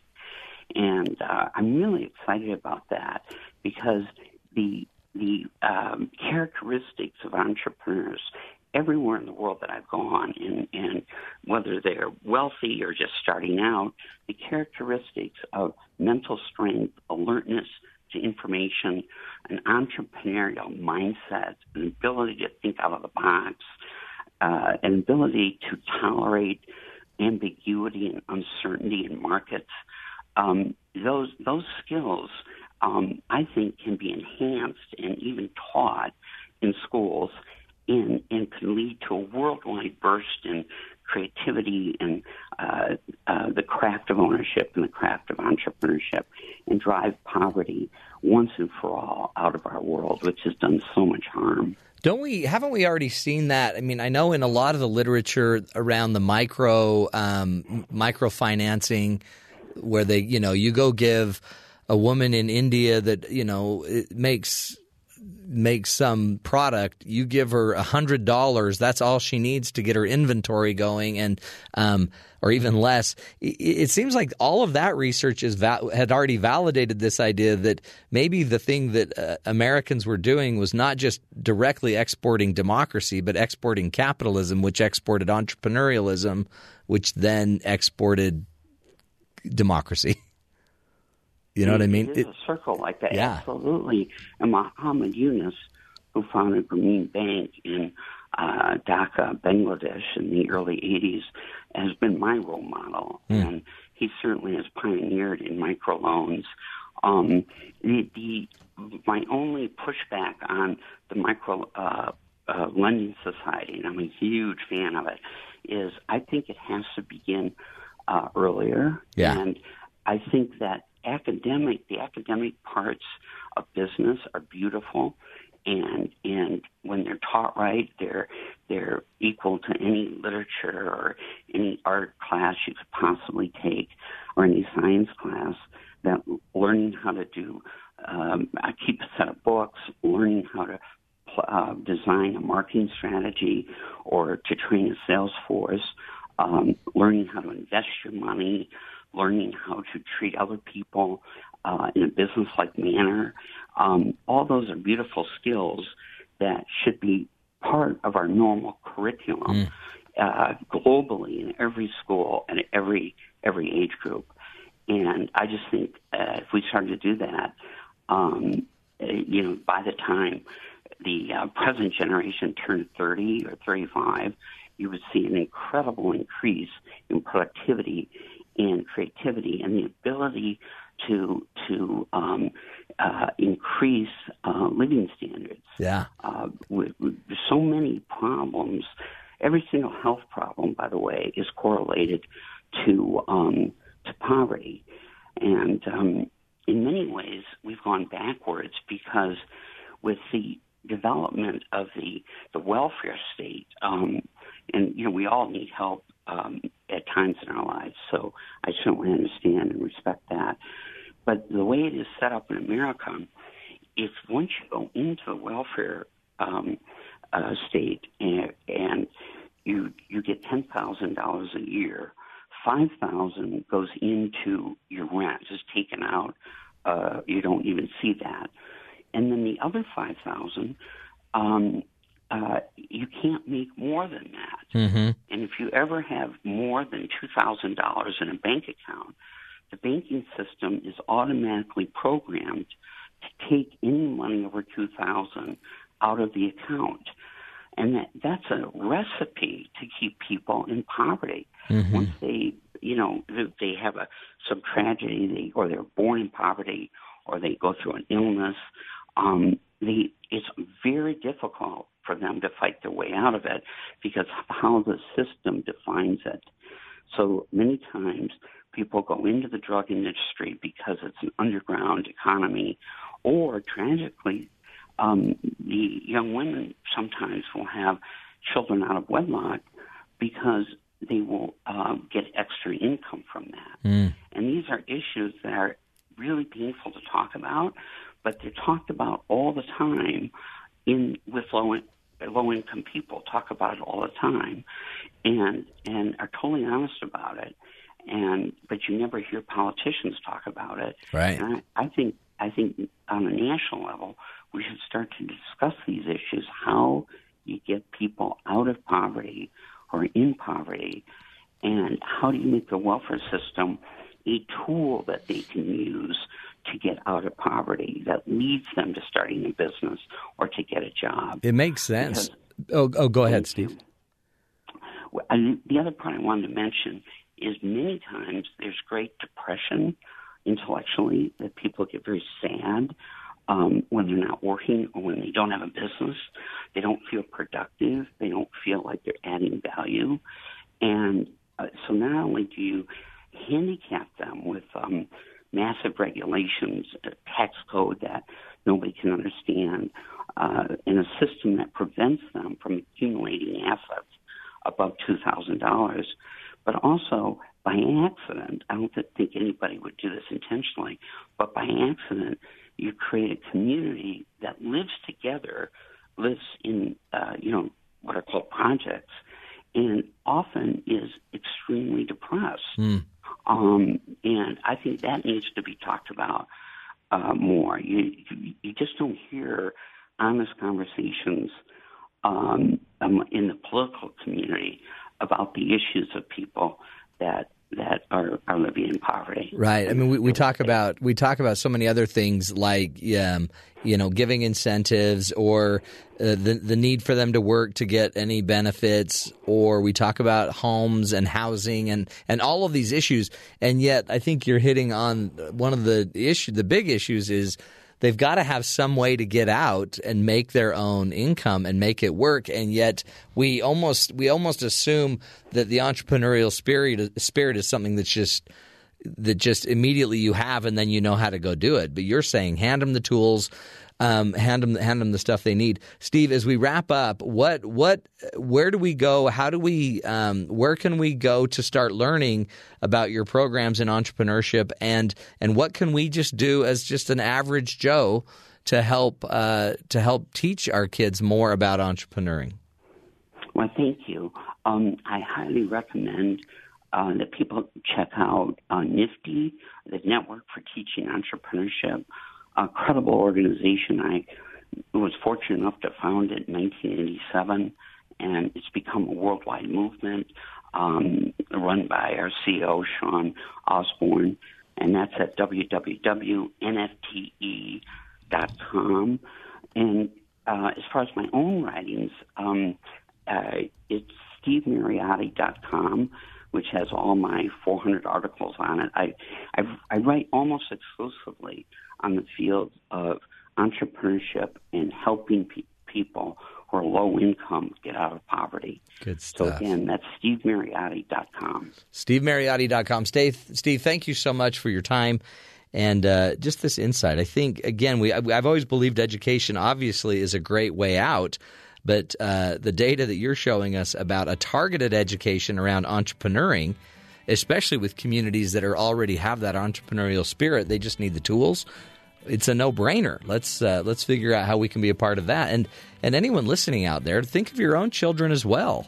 Maybe one of the reasons they're so bored or possibly depressed is we're not listening to what they do want to do. We're not hearing their entrepreneurial spirit. We're not teaching them the skills they need to learn how to be independent and do this on their own. Great insights. Up next, we're going to continue doing some empty news, as well as we're going to talk about about a flat tire. Do women get more people pulling over to help with the flat tire than others? We'll get into that up straight ahead. This is the Matt Townsend Show.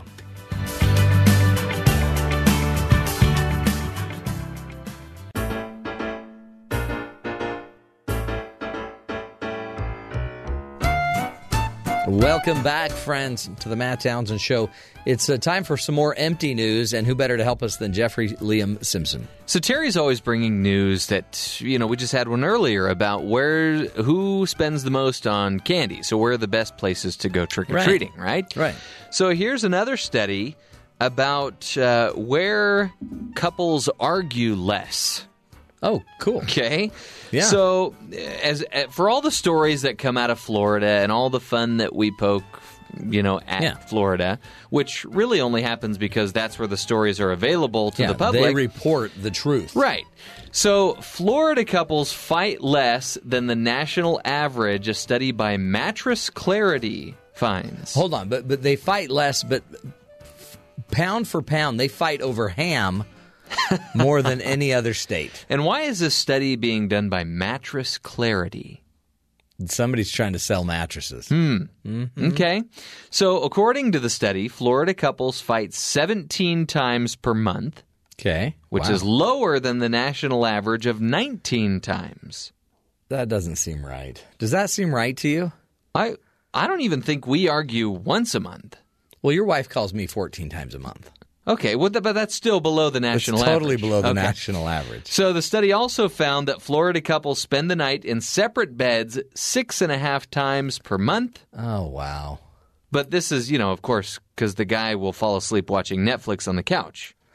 Yeah. So it's more of an accident, really. Apparently 20% of people sleep in separate beds. Wow. 20% what of is couples. This, the 60s? Nah, it's just the day. It's the day of restless leg syndrome. Okay. Well, they had pills for that. This was higher than the national average of 5.5 nights. So they're arguing less, but they're spending more time in separate beds. So what are we supposed to glean from this? Buy a mattress. Or sleep in separate beds, maybe? See, but if you sleep in separate beds, you need 2 beds. That's twice as many mattresses. That's what they're doing. I don't believe those numbers. Those Mattress Clarity people. They're just trying to pitch a mattress. Now, here we go. Hawaii couples fight the most, according to the study, at 47 times per month. Maybe it's all that spam. Their stomachs are upset and it's grumbling in the middle of the night, and so that's upsetting their partner. I don't. Those numbers aren't accurate.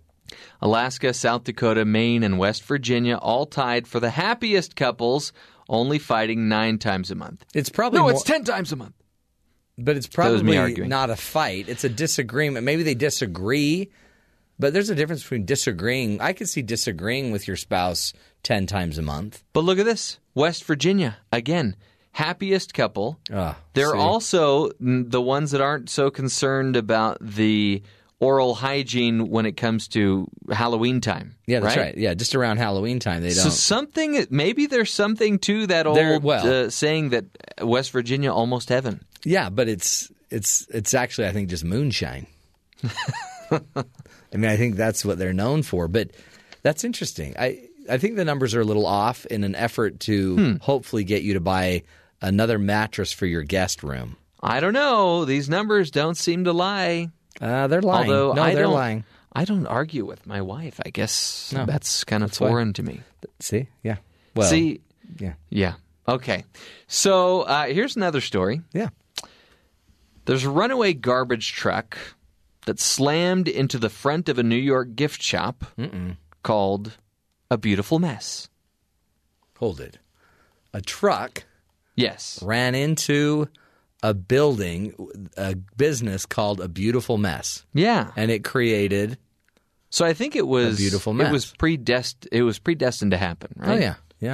Yeah. So it caused extensive damage. Owner Jerry Flack, who's getting a lot of flack, says he received a call from police on Monday informing her that a garbage truck rolled away from a gas station, traveled across the street, and crashed into Flack's retail store. What a beautiful mess. Gas station workers say the truck driver parked there to use the bathroom, and the truck had rolled away by the time he returned. No one was injured, but the truck's impact caused serious structural damage to the 200-year-old brick building. Now, that's just sad. It is sad. There's a lot of beautiful messes that people remember from that building. And it also tells you need to name your building very carefully.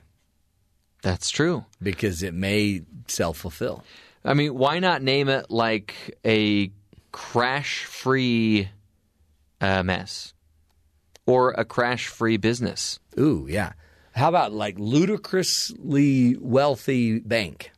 Okay. How about recession-immune business? Mm-hmm. People love me pottery barn. If you don't shop here, my family will starve. All great ideas which you can use. So if you're out there in listener land and you're thinking of starting a business, be careful what you name your business because you may very well have a self-fulfilling prophecy. I think we've got time for one more. Do we? Can. Yeah. So a Florida man was wearing a scuba mask. Okay. Not too odd so far. But then he used a knife to commit an hour-long robbery at a convenience store. With a scuba mask on? Yes. Isn't that hard to breathe? Yeah, and I think it would be hard for them to understand your demands. Did he have the snorkel on? He must have. Because you couldn't breathe. I guess you just have to be a mouth breather. So the police department responded to a silent alarm around 1 a.m. and witnessed a masked man in the act of robbery, according to a release. Officers observed Jeffrey Chad Davis, who is 31, armed with a knife and surrounded the store with on-duty patrol units and a SWAT team. However, Davis was unaware of the police presence outside the building, probably because the vision in those masks is not great. I bet it was, steaming up now. Gets all fogged up, yeah. Let's see. However, police say Davis loaded a cart full of merchandise and exited the store about an hour after police arrived. So they were there for an hour. Wow. Before he got wise of this. Police approached Davis after he was a safe distance from the store. Probably couldn't hear them either. He reportedly tried to re-enter the convenience store, but officers apprehended him with the help of a canine unit before he could do so. Wow. Did he have flippers on? Oh, that makes the getaway real tough. Yeah, that seems like this could have been handled, I think, faster. Well, they didn't want to make him feel bad because he's already dressed like a scuba man. He's already humiliating himself. I think it was a Speedo. Yeah, see, he did humiliate himself. Yeah. They wanted to keep it quiet. Yeah, I bet. But the neat thing is it's all on video. I'm surprised they even took him seriously, because how do they... I mean, what if he was just asking, like, where's the oxygen tank aisle? Hey, can you tell me where I can get some suntan lotion? Where can I get this knife sharpened? Where can I get my knife sharpened? Talk. Yeah, he had one of those scuba knives too. Yeah, maybe he's like a SEAL, a Navy SEAL. Just came off of work. Maybe he's a lifeguard. Who knows? We'll figure it out, folks. We'll figure it out. Doing what we can to help you live longer, love stronger, lead healthier, happier lives. This is the Matt Townsend Show.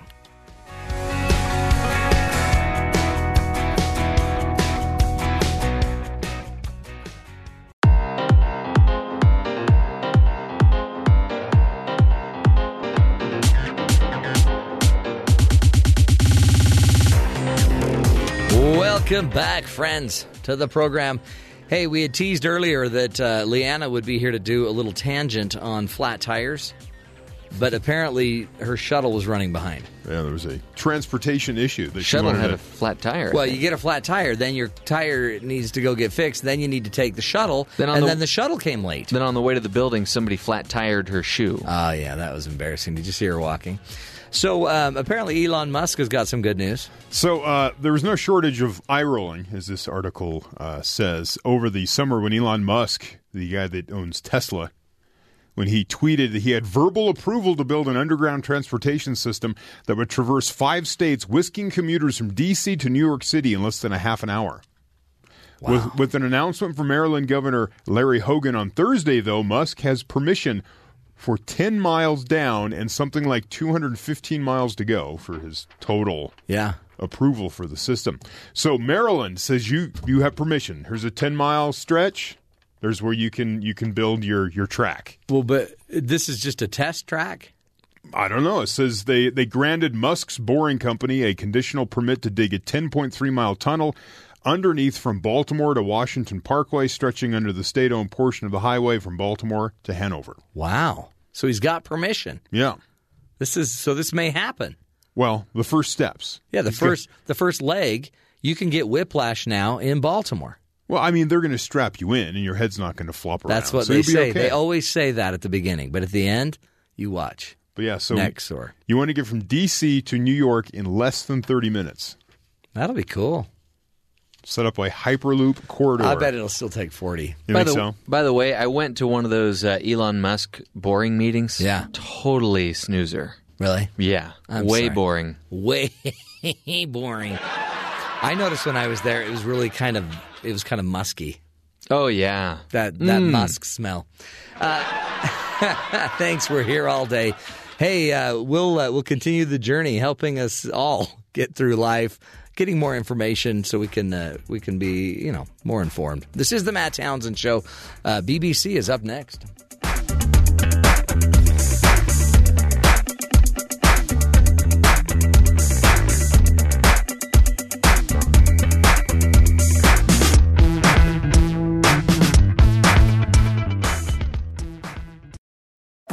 This is the Matt Townsend Show. Your guide on the side. Follow Dr. Matt on Twitter at Dr. Matt Show. Call the show at 1-855-CHAT-BYU. This is the Matt Townsend Show. Dr. Matt Townsend. Now on BYU Radio. BYU Radio. Good morning, friends. We still can't get over it. We keep talking about the Dodgers-Astros game last night. A home run fest. Jeff even got his nachos. And actually had to postpone a family prayer for a while. It's all good. It's all good. It worked out. And now it's 1-1. And they're heading to Houston. Back to Houston. 3 games, Friday, Saturday, and Sunday.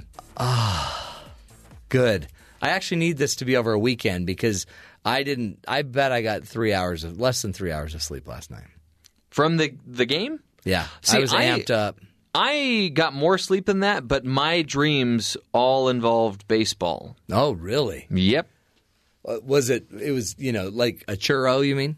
No, and it's not the ice cream cone. It's not the first time this has happened this season. It's just been such a nerve-wracking season for me. Yeah, not really nerve-wracking because they won the most games of any team in Major League Baseball, but when you follow a team that plays 150-plus games a year and you're following the scores of every game, you're invested. Oh, yeah. Well, and when you are different than others because when you have your screensaver as the Nacho Grande plate from Dodger Stadium, then you are deeply invested. Nacho Grande. You make it sound like I have more of a Nacho problem than a Dodgers problem. Yeah, well, I think somebody did say it was Nacho problem. I think your wife said, "It's not your problem, it's my problem." Boy. We have a very pro-Nacho audience today. Very pro-Nacho audience. Great game. So you got to enjoy that. I don't care who you are. You got to enjoy a good game like that. So the next game's tomorrow night, Friday night, 5 p.m. Pacific time. I'll be 8 watching. p.m. Eastern time. I'm going to watch. I think my wife's probably got something planned for us, but I'll probably be watching somehow. Now it's tough because it happens the same night that Stranger Things Season 2 premieres, which my wife and I enjoy. Yeah. But I mean, that's, you can watch that another day. Yeah, but it comes out tomorrow. So we could just binge it tomorrow. No, tomorrow. But you don't need to binge it is the thing. See, there used to be a day. Let me tell you about this, Jeff. You may not remember these days. Back in the day when I was a young guy, you'd have to wait an entire week to see the next episode. Period. Oh, I remember. You could VCR the past episodes, but then you'd need a huge vault, and you'd need to know how to decode your VCR to make it actually work. This is interesting because we're actually talking about this a little bit on Screen Cleaning tomorrow. There was a show that I loved watching as a kid, and I'm the youngest of 7 kids, right? So I'm the lowest on the totem pole. You were the beating post. Right. So we had 2 TVs in our home. Yeah. My parents had one in their bedroom, so that TV's tied up. Yeah, not touching that one. All the older siblings are going to have first dibs on the TV in the family room. Yeah. So Saturday night when my favorite television show would come on... Dallas. No. That was The Love Boat. Was it The Love Boat? No. You're missing the point here. The point was... Fantasy Island. I would have to come up with very creative ways to get to watch my show. I couldn't tape it, so I would have to try to go to a neighbor's house to watch it. Really? Which is really awkward at 9:30 at night. Can I come over and watch Are You Afraid of the Dark? Oh, is that what you would watch? Yeah. Oh, I thought it was Saturday Night Live. No, that didn't come on until 11:30. And thank heavens, because you shouldn't have been watching that. It's not appropriate for children of your age. You mean Blatternay Blight Blive? Yeah. Yeah. Okay, good. That's what I meant. What is it called again? Blatterday Blight Blive. They've had some great stuff. I think they won a few Blemmies recently. Blemmy? Isn't that... Oh, that's from the Dermatological Association? You're going to win yourself a Blemmy. Thank you. It started out as a little acne, and now I'm accepting an award. I love it when we're talking, and Terry walks in and has no idea what we've been talking about. I was consulting with an employee. We're talking about the Blemmies. And he walks in, and you're doing a prepubescent voice there. By the way, did that sound like a boy or a girl, prepubescent? I was more gender neutral. Exactly. That's exactly what I was going for. Nailed it. We got a lot to cover today. Jeanette Bennett will be here, one of our great contributors, walking us through how to come back after you've had a break from work. We had a longer weekend. I was off because I took a little trip to Georgia, and I came back, I came back to a company meeting.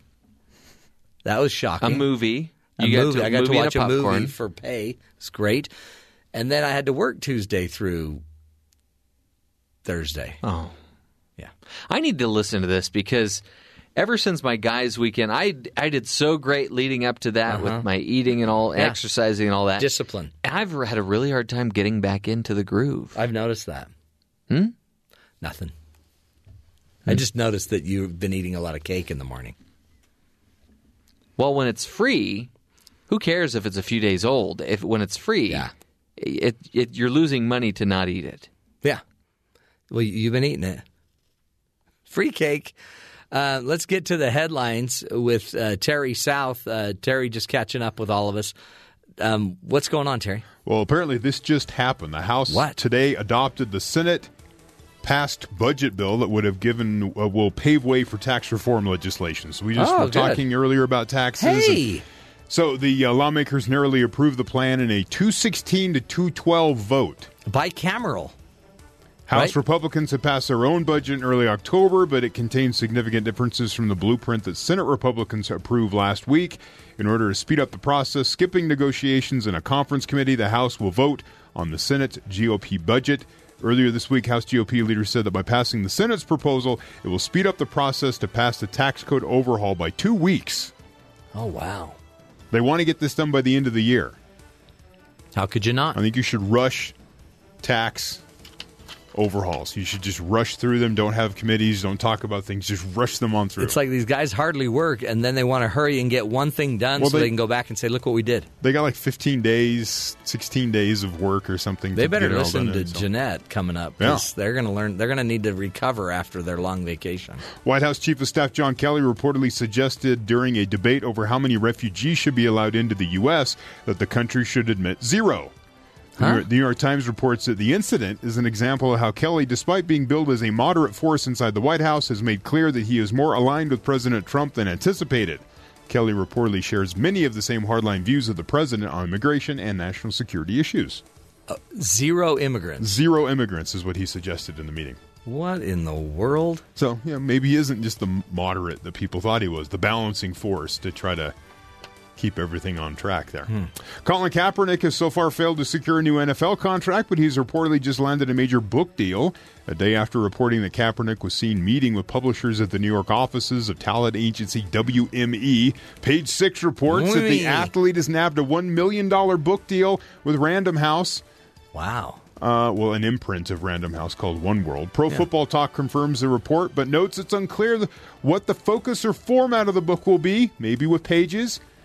I don't know. Maybe a kid's book? Maybe a kid's book? Maybe a graphic comic book type novel of some sort? I think it'll be called How to Kneel. How to Kneel. A source tells ESPN, however, that the deal has yet to be signed. Okay, Is he a good football player? He was. Apparently, yeah. He's shifty. He's better than about 25 guys that have been signed as backups. Okay, so is the lack of a contract because of the controversy surrounding him, Yes. or because he's no good anymore? He's been blackballed. And he plays a different style, right? I mean, he's kind of he's. But there's been significant injuries to backups, and they have skipped him, gone to another person where you're like, that guy's worse. Yeah. So no one is confirmed, but it really feels like But he's been maybe is it kind of because they're blackballed. cheaper too? I don't know. They haven't even talked price. But it seems like that he didn't. He's not going to command starting salary, of course. No. But he had enough success to get his salary Possibly up higher. But they pay people like $3 million, $4 million a year For a backup? Sure. I'll do it. Someone's got to hold a clipboard And a headset. Thursday is the deadline for Congress to set 25 years ago to release the remaining government files on the 1963 assassination of President John F. Kennedy. President Trump, who can withhold some of the documents if he decides to, if he thinks they compromise government source methods or tease the release. He teased the release again Wednesday, saying the long-anticipated release of the JFK files will take place tomorrow. So interesting. Oh, brother. The CIA has been urging Trump to withhold some information, while scholars and conspiracy theorists are pushing Trump to release every scrap of information. Trump can't withhold documents just because the government finds them embarrassing, and scholars and JFK assassination buffs will be scouring the document dump for information on Lee Harvey Oswald, identified as the lone shooter who was then shot by Jack Ruby, if you remember that video. Yeah, but there's going to be Russian connections, yes, and then Trump's in trouble again. It says, including any government cover-up and intelligence on what Oswald was doing in Mexico City before the assassination. Was he in I thought Cuba. It was Mexico City. Some people will also be looking for any mention of Rafael Cruz, Senator Ted Cruz's father, who's aligned in a 2016 tabloid article from the National Enquirer, said that he was involved in the assassination. Oh, yeah. that Trump said, I've heard and people are saying. Inquiring minds want to know. And finally, an auction earlier this week proved you can indeed buy happiness for $1.56 million. Oh, is that what it costs now? Sort of. Albert Einstein's theory of happiness sold for the hefty sum at auction Tuesday.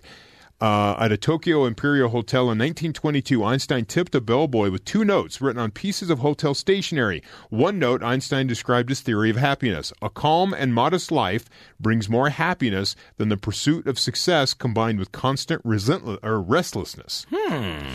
So he wrote that in German. On a second note, he wrote, where there's a will, there's a way. Einstein signed and dated both. He told the bellhop to save the notes. He said there'll be more... they'd be worth more someday than a regular tip. And he was right. The 2 notes went up for auction in Jerusalem Tuesday. Anonymous European bidder paid $1.56 million for the theory of happiness. Another bidder took home the second note for $240,000. NPR reports that until now the notes had remained in that bellhop's family. The grandson of the Japanese bellboy's brother put the notes up for auction. So the guy saved them. That's smart. That's really smart. I wonder can anyone just do that? You kind of need to be someone like Einstein. I mean, so like if you did it, they'd probably arrest you. Like, hey. But didn't Trump do that little napkin doodle of New York City and sell that for a bunch of money? Or did he put it up for auction for a bunch of money? Did that ever sell? Yeah, it sold. It sold for a good price. I don't know if you've heard. He's one of the greatest doodlers of all time. He will confirm that. Bing, bing, bing, bing. I also want to report the Bing, bing, bing. The national nightmare of the furniture in our lobby. Yes. Has been solved. It was there because they had some event downstairs. They took all the furniture downstairs. Good. The dangerous furniture that looked like it was from some swanky 60s bachelor pad. Yeah, that is all gone. I knew something was going on because we are more wholesome, comfortable, actually more ergonomic in the height. Did you sit in those at all? Yeah. You can't get out of those other I couldn't more even evil sleep on furniture. It. No, I could. I tried to take my afternoon. Siesta. I got to be careful what I call it, but just it's a siesta. Yeah, you're celebrating sleep. Mm-hmm. That's what I was doing. Okay, and but I couldn't get in or out of it. So, and it's very slippery. Wait, but are our couches back? Oh, thank goodness, because those were the most comfortable couches I've ever been on. Well, and the neat thing is, this is what I thought was beautiful. Because all we had was this black leather furniture in there, but we used to have this nice green, really nice furniture. I don't know how to explain it any other way. And when I went in today, I don't know if you saw this. Oh, in fact, right by our window, there goes a couch. When I went in there today, it was so beautiful. I saw the leather furniture that they've replaced. Now you're going to make me cry. I didn't know I was going to go this way. As I'm sitting there looking at the leather furniture, there was one lone green chair that had made its way up the stairs from the party last night, somehow got through the security doors, and then just was lonely, sitting, waiting for the rest of its family set. Oh, I saw that. To come. Yeah. And I looked at that little chair and I said, little chair, you hang in there, buddy. Mama Someday. couch, daddy couch, brother, sister couch, chairs, they'll all be here, plus the lamps and the nightside table. What do they call those? And the magazine, whatever tables. This is making me think of that song, We Can Be Together Forever Someday. Yeah. Let's not do that again. Let's not sing. I mean, you're great, don't get me wrong. But I kind of like the other music. Anyway, we'll talk about this off air. Hey, up next, Jeanette Bennett will be joining us. We're going to be talking about how to get back to work after a long break. Straight ahead, this is the Matt Townsend Show.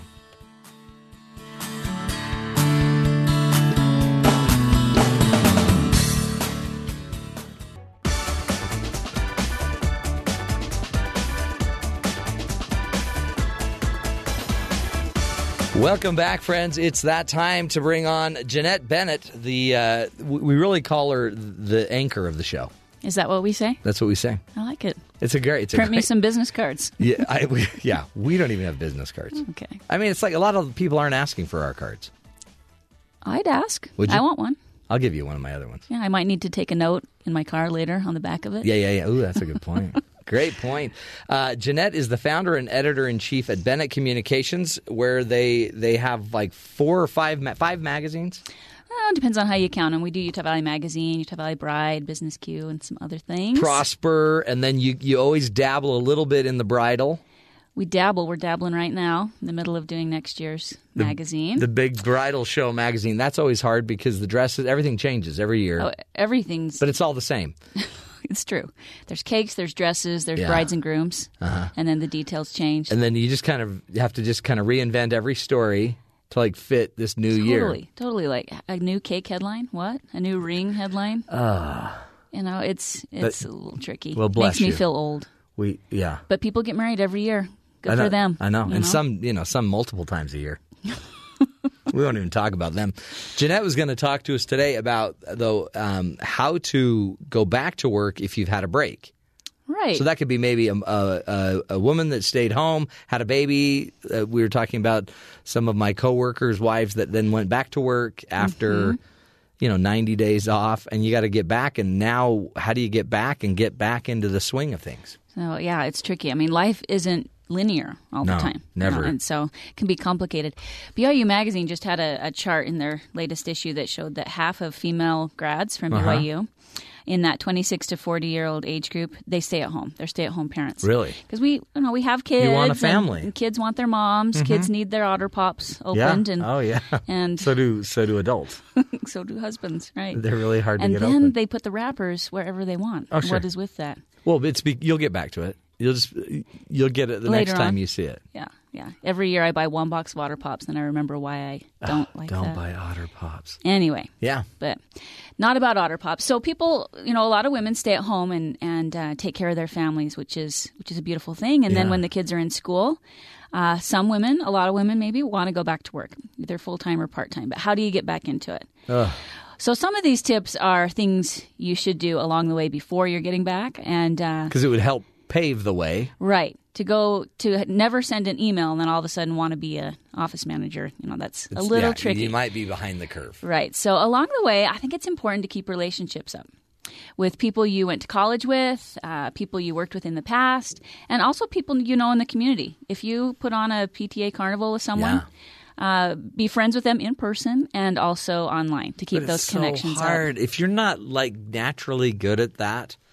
I'm great with people in the moment, but then to keep doing it is so hard for me. No, it is hard. And if it doesn't come natural and if you don't enjoy it. Can you just hire someone to you could, keep your contacts then it doesn't feel real. It doesn't feel real. So say to yourself, I'm going to do it 10 minutes a day. That's it, yeah. Just set a little goal, or maybe it's on Fridays that you get on there. And because you can go the other way and spend way too much time getting sucked into things that don't matter. Right. And the minutia of other people's lives. And you don't need to do that either. No. But set a goal and make it important to keep relationships alive. Even just quick little things. Some people do the happy birthday thing online. They'll do that on LinkedIn or Facebook or other places. Just a quick happy birthday. It reminds people of your name and who you are. So it's important to keep those relationships up throughout your life in all the different chapters of our lives. Keep those going. Which is why it's probably important too to not just accumulate a bunch of people that you maybe don't even remember, connect with. It might be better to get the ones that you actually did something for, knew. True. Because you could go for numbers and you can go for quantity or quality, and I guess quality might be easier to keep up and might be actually a richer thing that you can use. I think quality trumps. And if they've known you in real life, trumps. You can. I'm just strike saying. That from the record. That's it. We need another word. Okay. Yeah, okay. Quality conquers. Reagans. Okay. Reagans. You can say Trumps. It just seems like people immediately think of the president. Right. Yeah. So keep going. I will choose a different word. Interrupt you. But I think people you've known in real life, they're going to remember you more. Yeah. And so you can make friends online, but the better way is to make friends in real life and then keep those relationships up at least a little bit. Yeah. Online. Just for a job. I mean, if you have a chance to get a job. Right. And you know somebody that was a senior leader in that company and you knew him really well. If you kept that relationship up, you might be able to go get that job. True.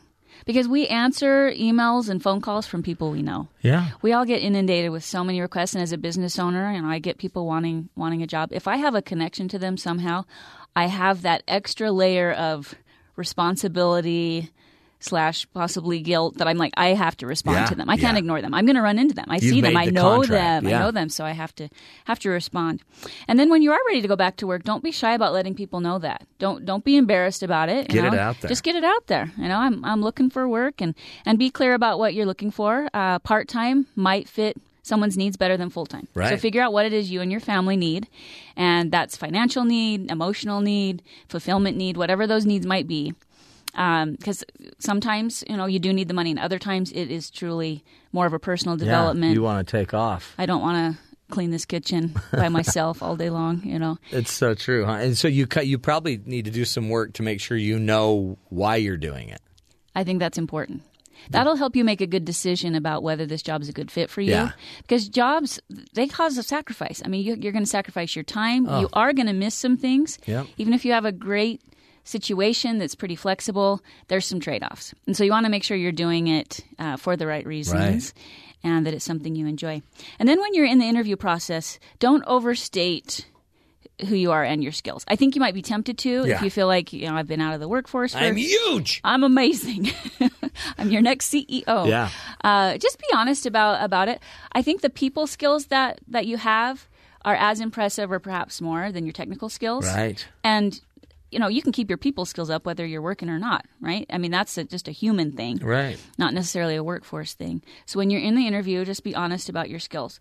Although it is important, like I mentioned earlier, to have sent some emails to be living in 2017 enough. You got to know some stuff. Right.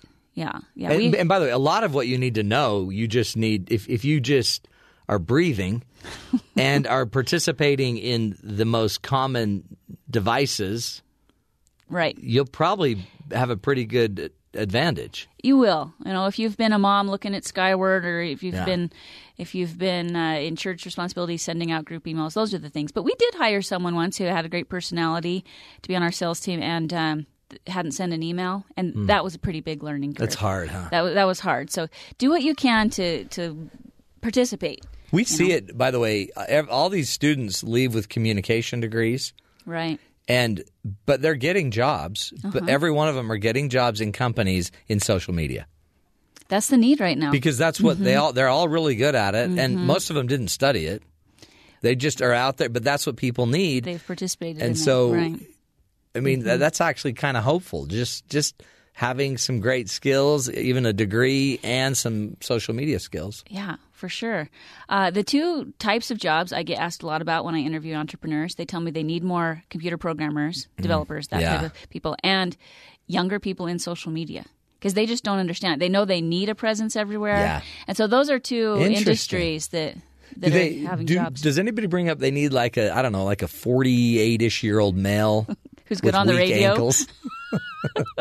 No, yeah. I guess you don't get much of that.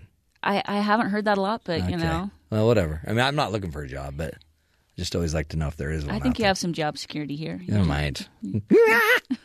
Hey, is when you think of this, I mean, this could also just be male or female, right? True. Because there's some people now that might be ending one career at 50 or 60 and need to go get another one. True. And but there is a lot of fear, I think, to get back in the game, because you might wonder, can I keep up? Can I keep swimming this fast?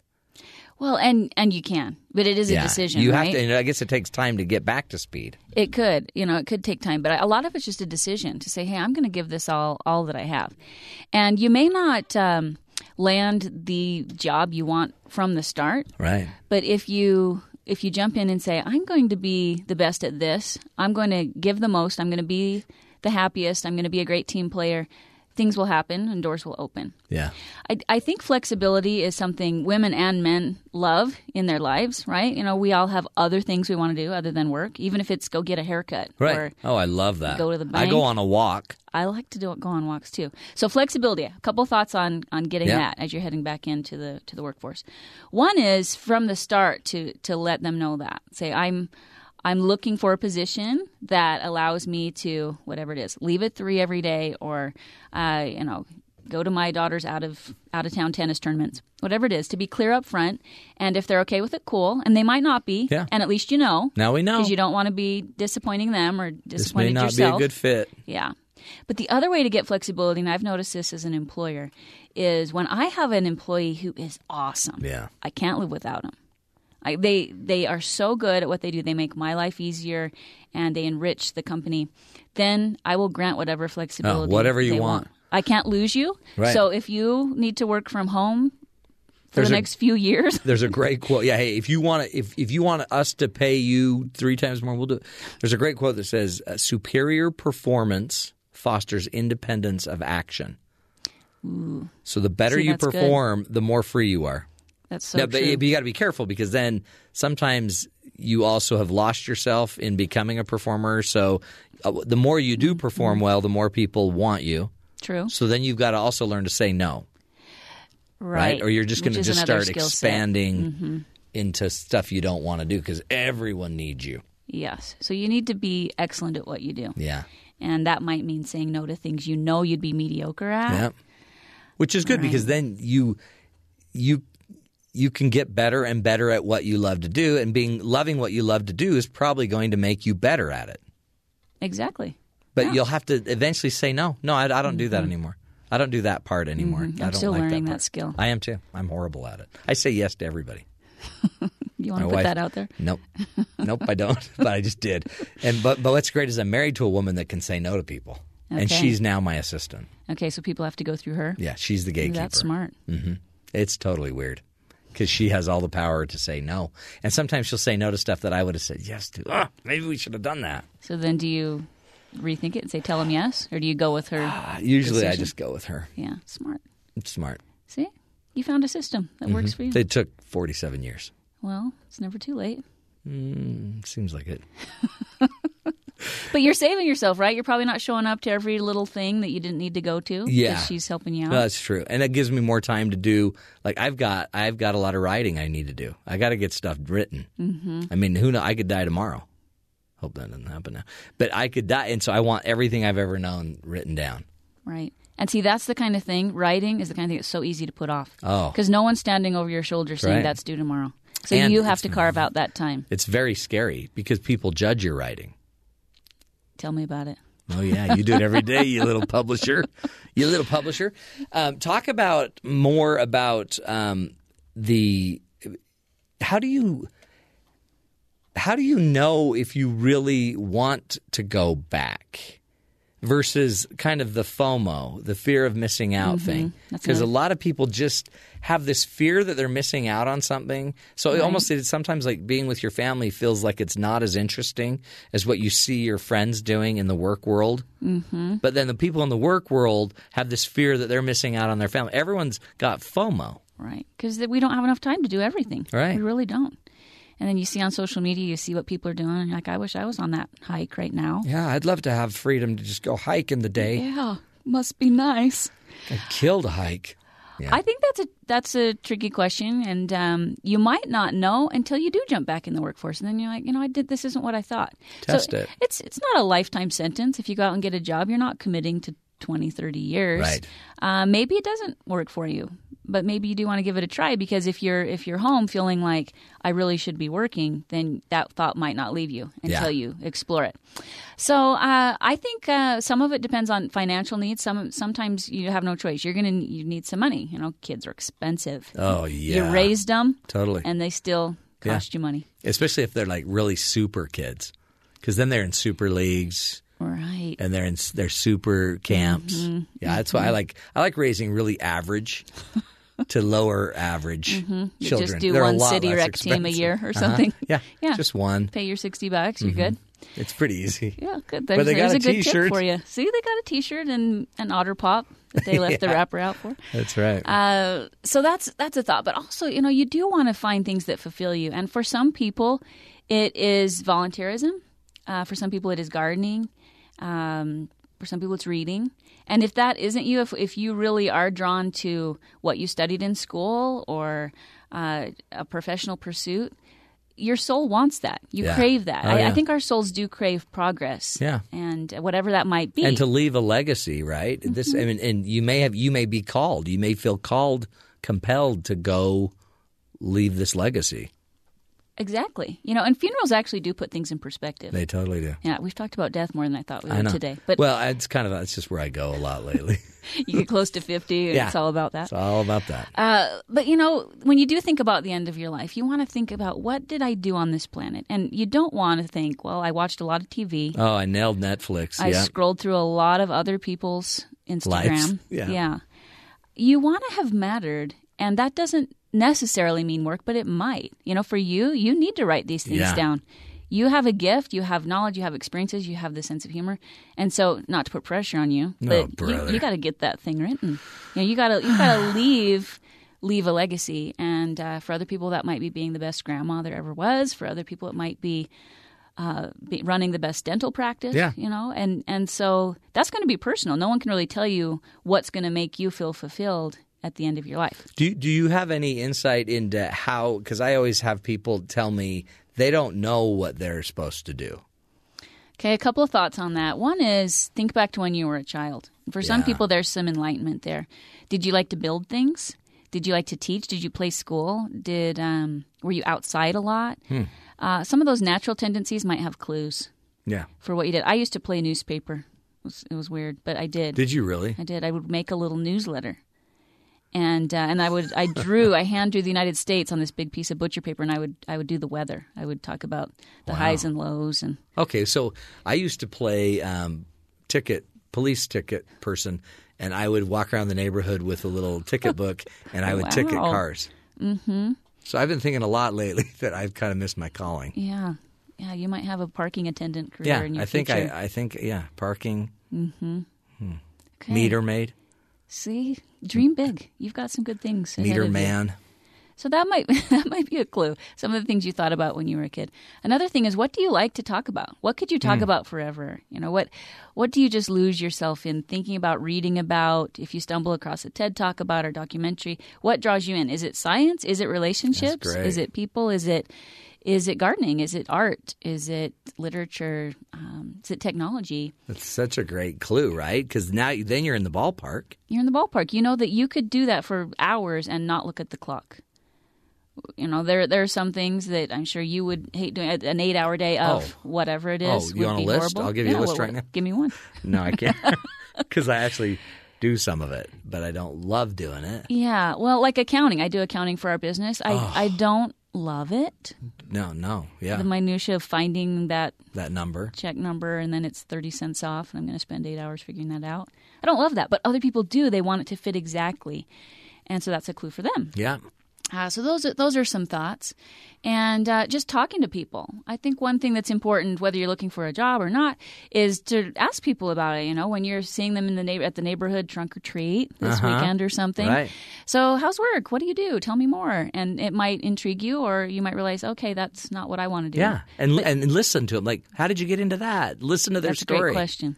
Oh. What's a typical day for you? Yeah. What do you like about it? What have been the changes in your industry? Instead of just going, so how much do you make? I mean, really, don't tell me the exact, but just what's the range? Give me a range. Can you give me within a quick $1,000? That's crazy. That's what we asked, though. What else? What else do we have to know in order to kind of move from almost not being active in a professional way to then moving back into a very professional world? I think knowing yourself is important. So setting some goals. One of the things I did with my kids the other day, we did vision boards, which I know some people think's maybe cheesy or something, but it was cool to see what I wrote on my thing and cut out of magazines and what they did.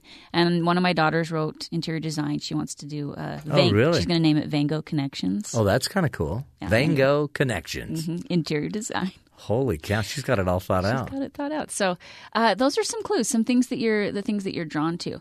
I think the ultimate thing to do, though, you do need to know yourself and know your needs and all of that. Be good with people. Mm-hmm. Even though we are a very technological society, everything's digital, people skills is what will get you a job and keep you a job and help you progress. Absolutely. And so being interested and kind to people in real life Right. Have that be really you, and be a good listener, be a good follow-through person, communicate clearly. Yeah. Even if you make a mistake or something, own it, be clear about it. Those people skills will help you so much more, because that is something that's been lagging a little bit. That's right. Don't you think those are going to shrink as we do everything more via technology? Yeah, because people think it's not needed, but it's actually needed more than ever. That's a great point you bring up. That is, you're going to have the job interview probably face to face. You're going to see these people. Right. You're going to have to keep these jobs face to face, so you better be good at that. Yeah, be kind. Be someone they want to be around. People spend a lot of time at work, and so you want that to be a happy time. You want to create an atmosphere of trust and happiness and fun and memories, and create that legacy together. And so being good with people. And so those are skills you just never want to let go. Right. No matter what you're doing with your life, you want to be a people person. Those are lifers. I call it in character, right? Because I always say it's easier. We tend to hire for competency, and we fire for a lack of character. But it might be easier to hire for character, right, and then teach them what they need to do. I think that would be easier. Teach actually. them, train them up. And so I just like knowing if I have somebody that's got a ton of character, we can teach them anything. So and kind of a companion skill to that, so being good with people. Also, being a curious person. Yeah. Being someone who likes to learn.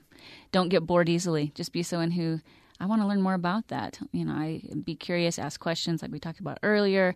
When you're at the job, figure out better new ways to do the tasks ahead of you. Talk to other people in your industry. Just be a curious person. Be a learner of things. Curiosity killed the cat, but it might help you in your job. It won't kill your career. It won't kill your career. Wow. See, you work words. Ooh. Jeanette's a wordsmith. Jeanette Bennett's her name. You're going to want to go check out her website. What is it today? So UtahValley360.com is where you'll find everything. She's got 5,000 magazines. At least. And just if you dig deep enough, you'll be able to see her sing, do a little cabaret act. It's buried pretty deep. It's pretty, but it's totally worth looking for. Put it under a bushel, yeah. Jeanette Bennett's her name, from Bennett Communications. Thanks for being here. We'll have you back. I mean, every couple of weeks, we just want to pick your brain. Sounds good. So easy. Hey, up next, BYU Sports Nation will be joining us. We'll find out what's coming up on their show at the top of the hour. And I'm going to check in, find out about the World Series, see what they thought of that magnificent evening. This is the Matt Townsend Show. You're listening to us right here on BYU Radio.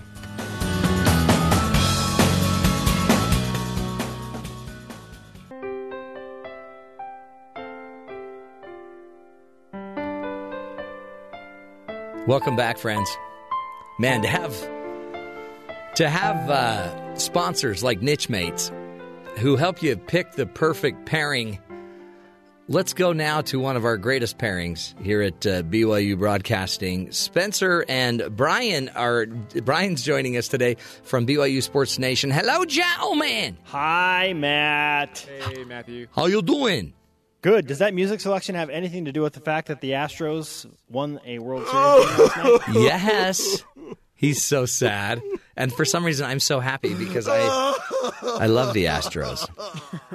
They're my favorite team today. That was one of the wildest baseball games, not just in a playoff scenario, but ever. Wasn't that in incredible? Any game scenario that I've ever seen. Home run, 2 up, 2 down. It was awesome. And the scenarios that the whole decision to pull out the Dodgers starter Rich Hill too early, and then that required Kenley Jansen to come in a little bit too early, and the Astros. I mean, the Dodgers were 78-0 when leading after the 8th inning this season. That was the game. Or something like that, or 98-0. Or I mean, it's a crazy number. And then the Astros hit 2 home runs. It's like, okay, the Astros are going to win. And then the Dodgers come back in the bottom of the 10th. It's like, okay, maybe the streak will still remain alive. But then, wow, 11th inning home run. This is why I wait until the World Series to tune into baseball. Wow.